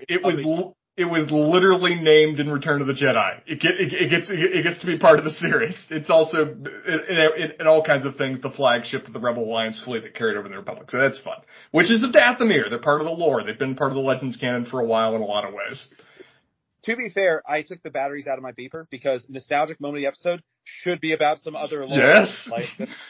The Hoth medical droid, a 2-1B medical droid, shows up to treat Sabine. Straight up, it could be the one that treated Luke on Hoth. Who knows? Maybe. I liked that too. And just from a personal preference standpoint, I love maps, and I particularly love galaxy maps and space maps. So the end credits here are utter catnip to me. Watching that kind of just expanding line with the ancient Here Be Dragons kind of style associated with that of the space whales and whatever else, that's just visually gorgeous and sets up a lot of just the physical blocking of where we seem like we're maybe going in the series. That's just a nice touch. And then that's coupled with the actual physical map showing up when Morgan, sets up a physical, like 3D map around them in a way that's also just visually striking too. I'm hoping that they're literally just galaxy jumping rather than going different universes. Lee's saying it may not be the case, and in which case I will hate if they're doing multiple universe theory kind of shit, but we'll find out with that. And in terms of quotes, Lee, you marked one of the ones I very much liked, but a lot, just a couple ones that I particularly enjoyed are early one between our two Dark Jedi. But Master, what happens when we find Thrawn? For some, war. For others, a new beginning. And for us, power, such as you've never dreamed. These are interesting, compelling characters. I almost feel like I'd want a series built around them rather than all these other established lore characters that otherwise come across as wooden and not very involved in even their own stories. The last line you just mentioned from this episode, the appearance of Ahsoka Tano in the Corellian system troubles you. It does, and everything going on that. And his little last line about there are so few Jedi left, with Morgan calling him out sentimental, and him just simply saying truth. There are conflicted motivations with these characters in a way it's going to be very interesting to unpack. And whether they be Grey Jedi, some different aspect of Dark Jedi that are doing their own thing, or maybe even just still adherents of some version of the Jedi Code they've twisted into their own. I don't know, but there's a lot of potential associated with that. And you've done a lot of the other big quotes, and if we're not doing that, I won't go into them. But I'm curious to hear from you guys. In terms of just the broader Disney television medium, where would you rank this so far based on 2 episodes in? Well, hold on. You did some the best lines there, right? I did a couple, but you said we were skipping that, so I was just going to rush through it. Well, I was going to throw it over to Jamie to see which one he liked best of the ones you pointed out. Maybe that's a great way to do this. Good way to do this. Well, if you want a couple other options, I wrote down a few more, but also the whole speech from that one factory owner about just the utter indifference of him to the politics of the universe. Like, I can read it out. Do the facilities here still employ her former staff? Of course. There was no way to remain operational. An empire doesn't just become a republic overnight. You will find many ex-imperials at every level of the New Republic government. But don't you worry about their loyalty? Not at all. The average worker doesn't care about the nuances of galactic politics. They have loyalty so long as they are paid. And you? I'm a businessman, General. My loyalty is to my investors. I'll leave the politics to you. That felt very actual, like, the fall of Nazi Germany kind of thing. You still got to employ all the same people kind of argument. That at a certain point, a person's loyal to their paycheck. And we've heard that before repeatedly, that people aren't loyal to the New Republic. They're loyal to just the idea of things remaining as is and them making their paycheck. So it's nice to have a character voice what seems to be a recurrent theme in a lot of the Disney Star Wars media. Another one, it doesn't matter. I never had the talent, the abilities, not like Ezra and the droid saying. That much is true. Thanks. I have known many Padawans over the centuries, and I can safely say your aptitude for the Force would fall short of them all. Well then, I won't waste any more of your time. The only time you are wasting is yours alone. I like that. I like that again, that a person who's still even weak in the Force could still have potential so long as they invest the time and work in it. And his way of encouraging her, while in some ways one could interpret as very dismissive, he's focusing on what she can achieve and just understanding who she is and what the potential still is that lies there. I like that line. So there's 4 to pick from. Well, apparently I've been given the Kingmaker Trident, and that I'm trademarking that phrase that I made up. To say I'll give 2 from what you said, because I think you hit all the good ones, but I have 2 favorites from those. And the first one is I really liked the only time you're wasting is your own, because that hit in a way that I think I'm going to remember that phrase and like try to. I feel like that's something which was inspirational. It actually is inspirational in a way that's almost cheesy to say, because there's a lot of depth there, and there's a lot that like you can get out for your own life from that. The second one, which I liked, because as lawyers, I heard it extra strong.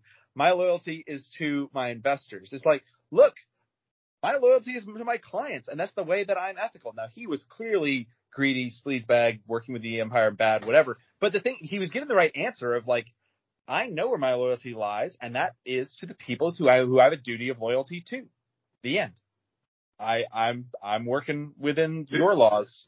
Notably, he didn't pull a gun at the end. Everybody else in the room did. He just hid behind a droid. The man was getting paid. And he might have even been oblivious to that there was Empire going on, maybe. I don't know. And I kind of don't care that much.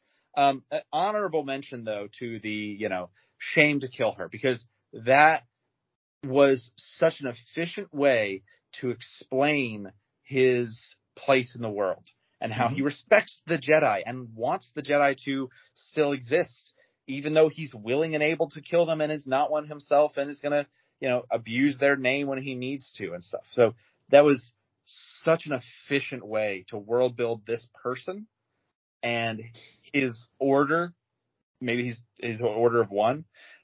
So honorable mention for that one. So I said I was going to give you 1 and I gave you 3 because Tridents have 3 points. Bravo, sir. If I was naming a Star Wars character after them, I'd name him Tridentia. Lee, to kick it back to you then. Rank your Disney Star Wars television media. 2 episodes into this, where would this fall in terms of the broader lexicon at present? The best thing, Jamie, you pondered for a second. It's going back to you. Because you have to combine, because you have to combine the seasons together when you're talking about this.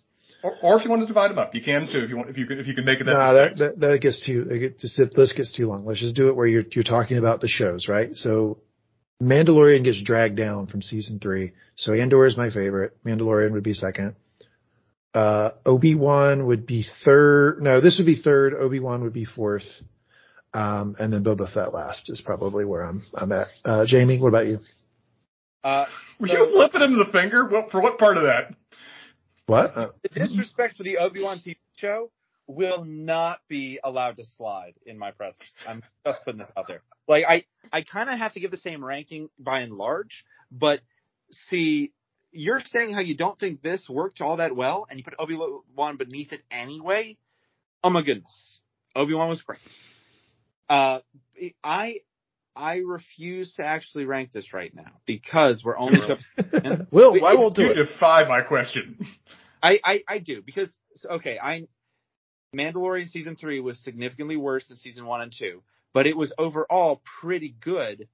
See, episode 1 of season 3 was, I think, the absolute worst and most boring, and I just remember hating it.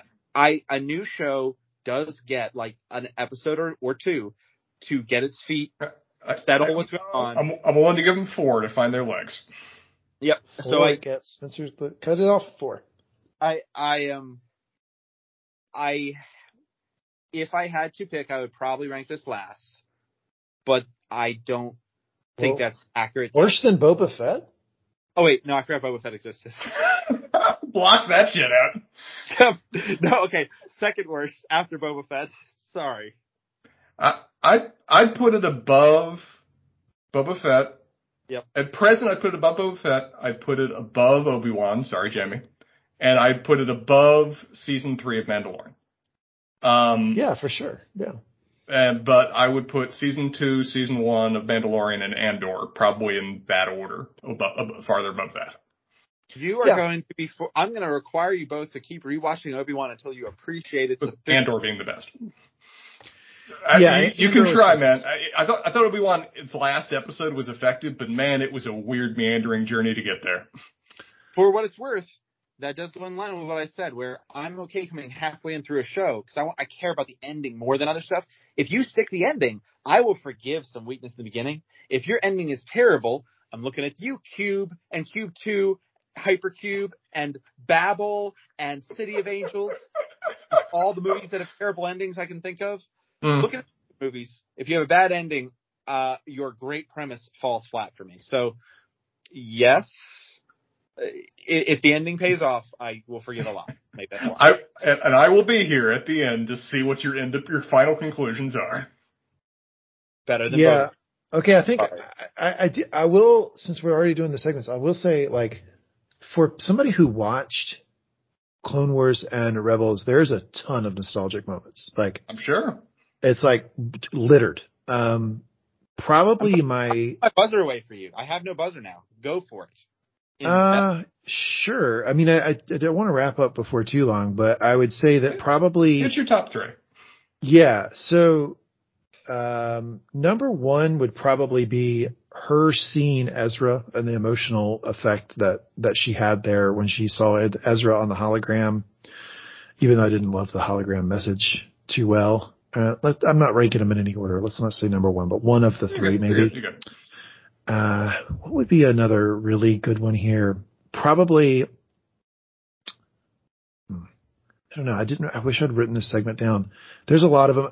Definitely the cartoon image that is thrown up on the mural. I like that. And I like the in-world explanation that Sabine drew it.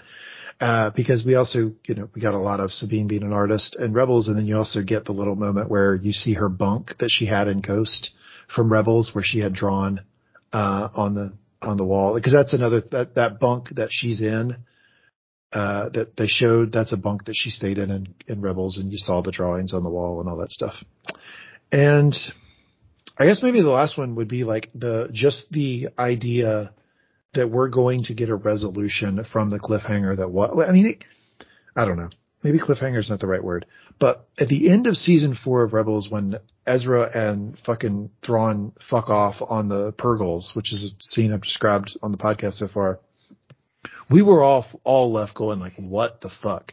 And I thought that it would be explained through comics. I was sure of it. I was like, oh, this absolutely sets, because it's like getting into different galaxies, potentially different universes. Like, it's like, he had a force meld with the Purgles that was allowing the Purgle to like strap Thrawn in, and they took off. This scene right for like a comic book or a book explanation. The fact we're going to get it in live action is really exciting. I can see how like Rebels fans are fired up for this. Like, there's a guy has a YouTube channel, Star Wars Theory. He's kind of like a little bit controversial in the fandom, but he does have a lot of followers, and he's like a big Rebels fan, and he's like over the moon about this series. He thinks it's like the greatest thing, because if you followed Rebels really close and you liked it, then there's all these opportunities to tie up some loose ends from that, like the relationship between Ezra and Sabine. There's also like a backstory with Syndulla that would be interesting to go into if they want to. I wonder if Syndulla is just going to be the sort of like amorphous, like New Republic military leader that we get sometimes in these shows, where they just sort of come in every once in a while. You don't get much of it.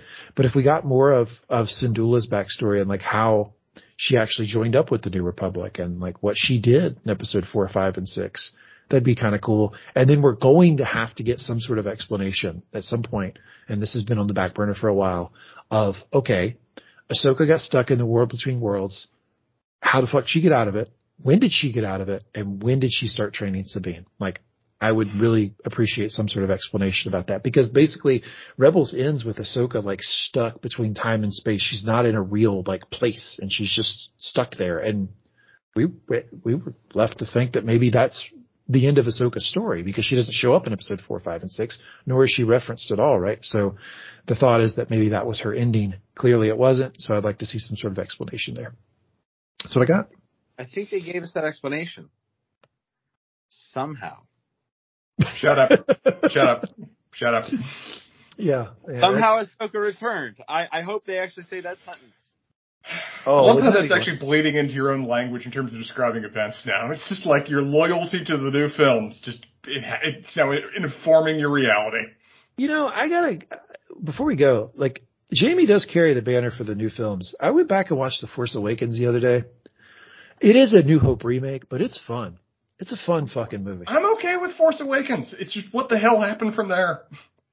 Okay, maybe we'll cover that at some point. I think real hard on well, and as I admitted, there are flaws, but I love and hate 8, but mostly love. My love is stronger than my hate, but I have both.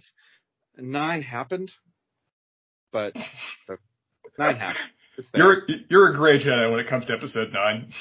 Oh, another thing is that you remember in Mandalorian season 3 when we met Zeb? Yeah, vaguely. Zeb was on Ghost with the rest of this crew. He was part of this whole crew with Sabine and Ahsoka and Ezra and Syndulla. He was in that group. So maybe we could get like Zeb to reappear with Syndulla, and like between the two of them, that could give us a backstory of like how those two in particular seem to join up with the New Republic and fight in the war. That was the bat dude that talked with Mr. Kim, right? Yes, the purple guy. Yeah, that's him. Okay. That sentence made very little sense, I'm sure, to a lot of people, but I'm glad you got it. Yeah. Oh, no, he talked about it on the other thing, so I knew, even though I have no idea who that is, and I don't care. I was actually hitting my buzzer over here because I don't care, but I did know what he was talking about, so it's okay. All right. Well, there we go. We've done it. Episode 1 and 2 of Ahsoka. I enjoyed doing this with you guys. This has been fun to review the episode, but then bat around our ideas about how they approached it and how they're doing the storytelling. I think this has all been good conversation. I've enjoyed it. Spencer, thanks for joining. We will be back with you in probably 2 more episodes. I think that would hit the middle, episode 4. I think there's 8 episodes of this. So maybe 5 and 8 I'll be back for, I guess. We could do 5, and we could do at the end of the series. That works for me. Jamie? At that point, Spencer, on how I feel about the series. Good. Jamie, you and I will be back to review episode 3 next week. Thanks everybody for listening. We'll be back with you next week to review episode 3 of Ahsoka. See you then.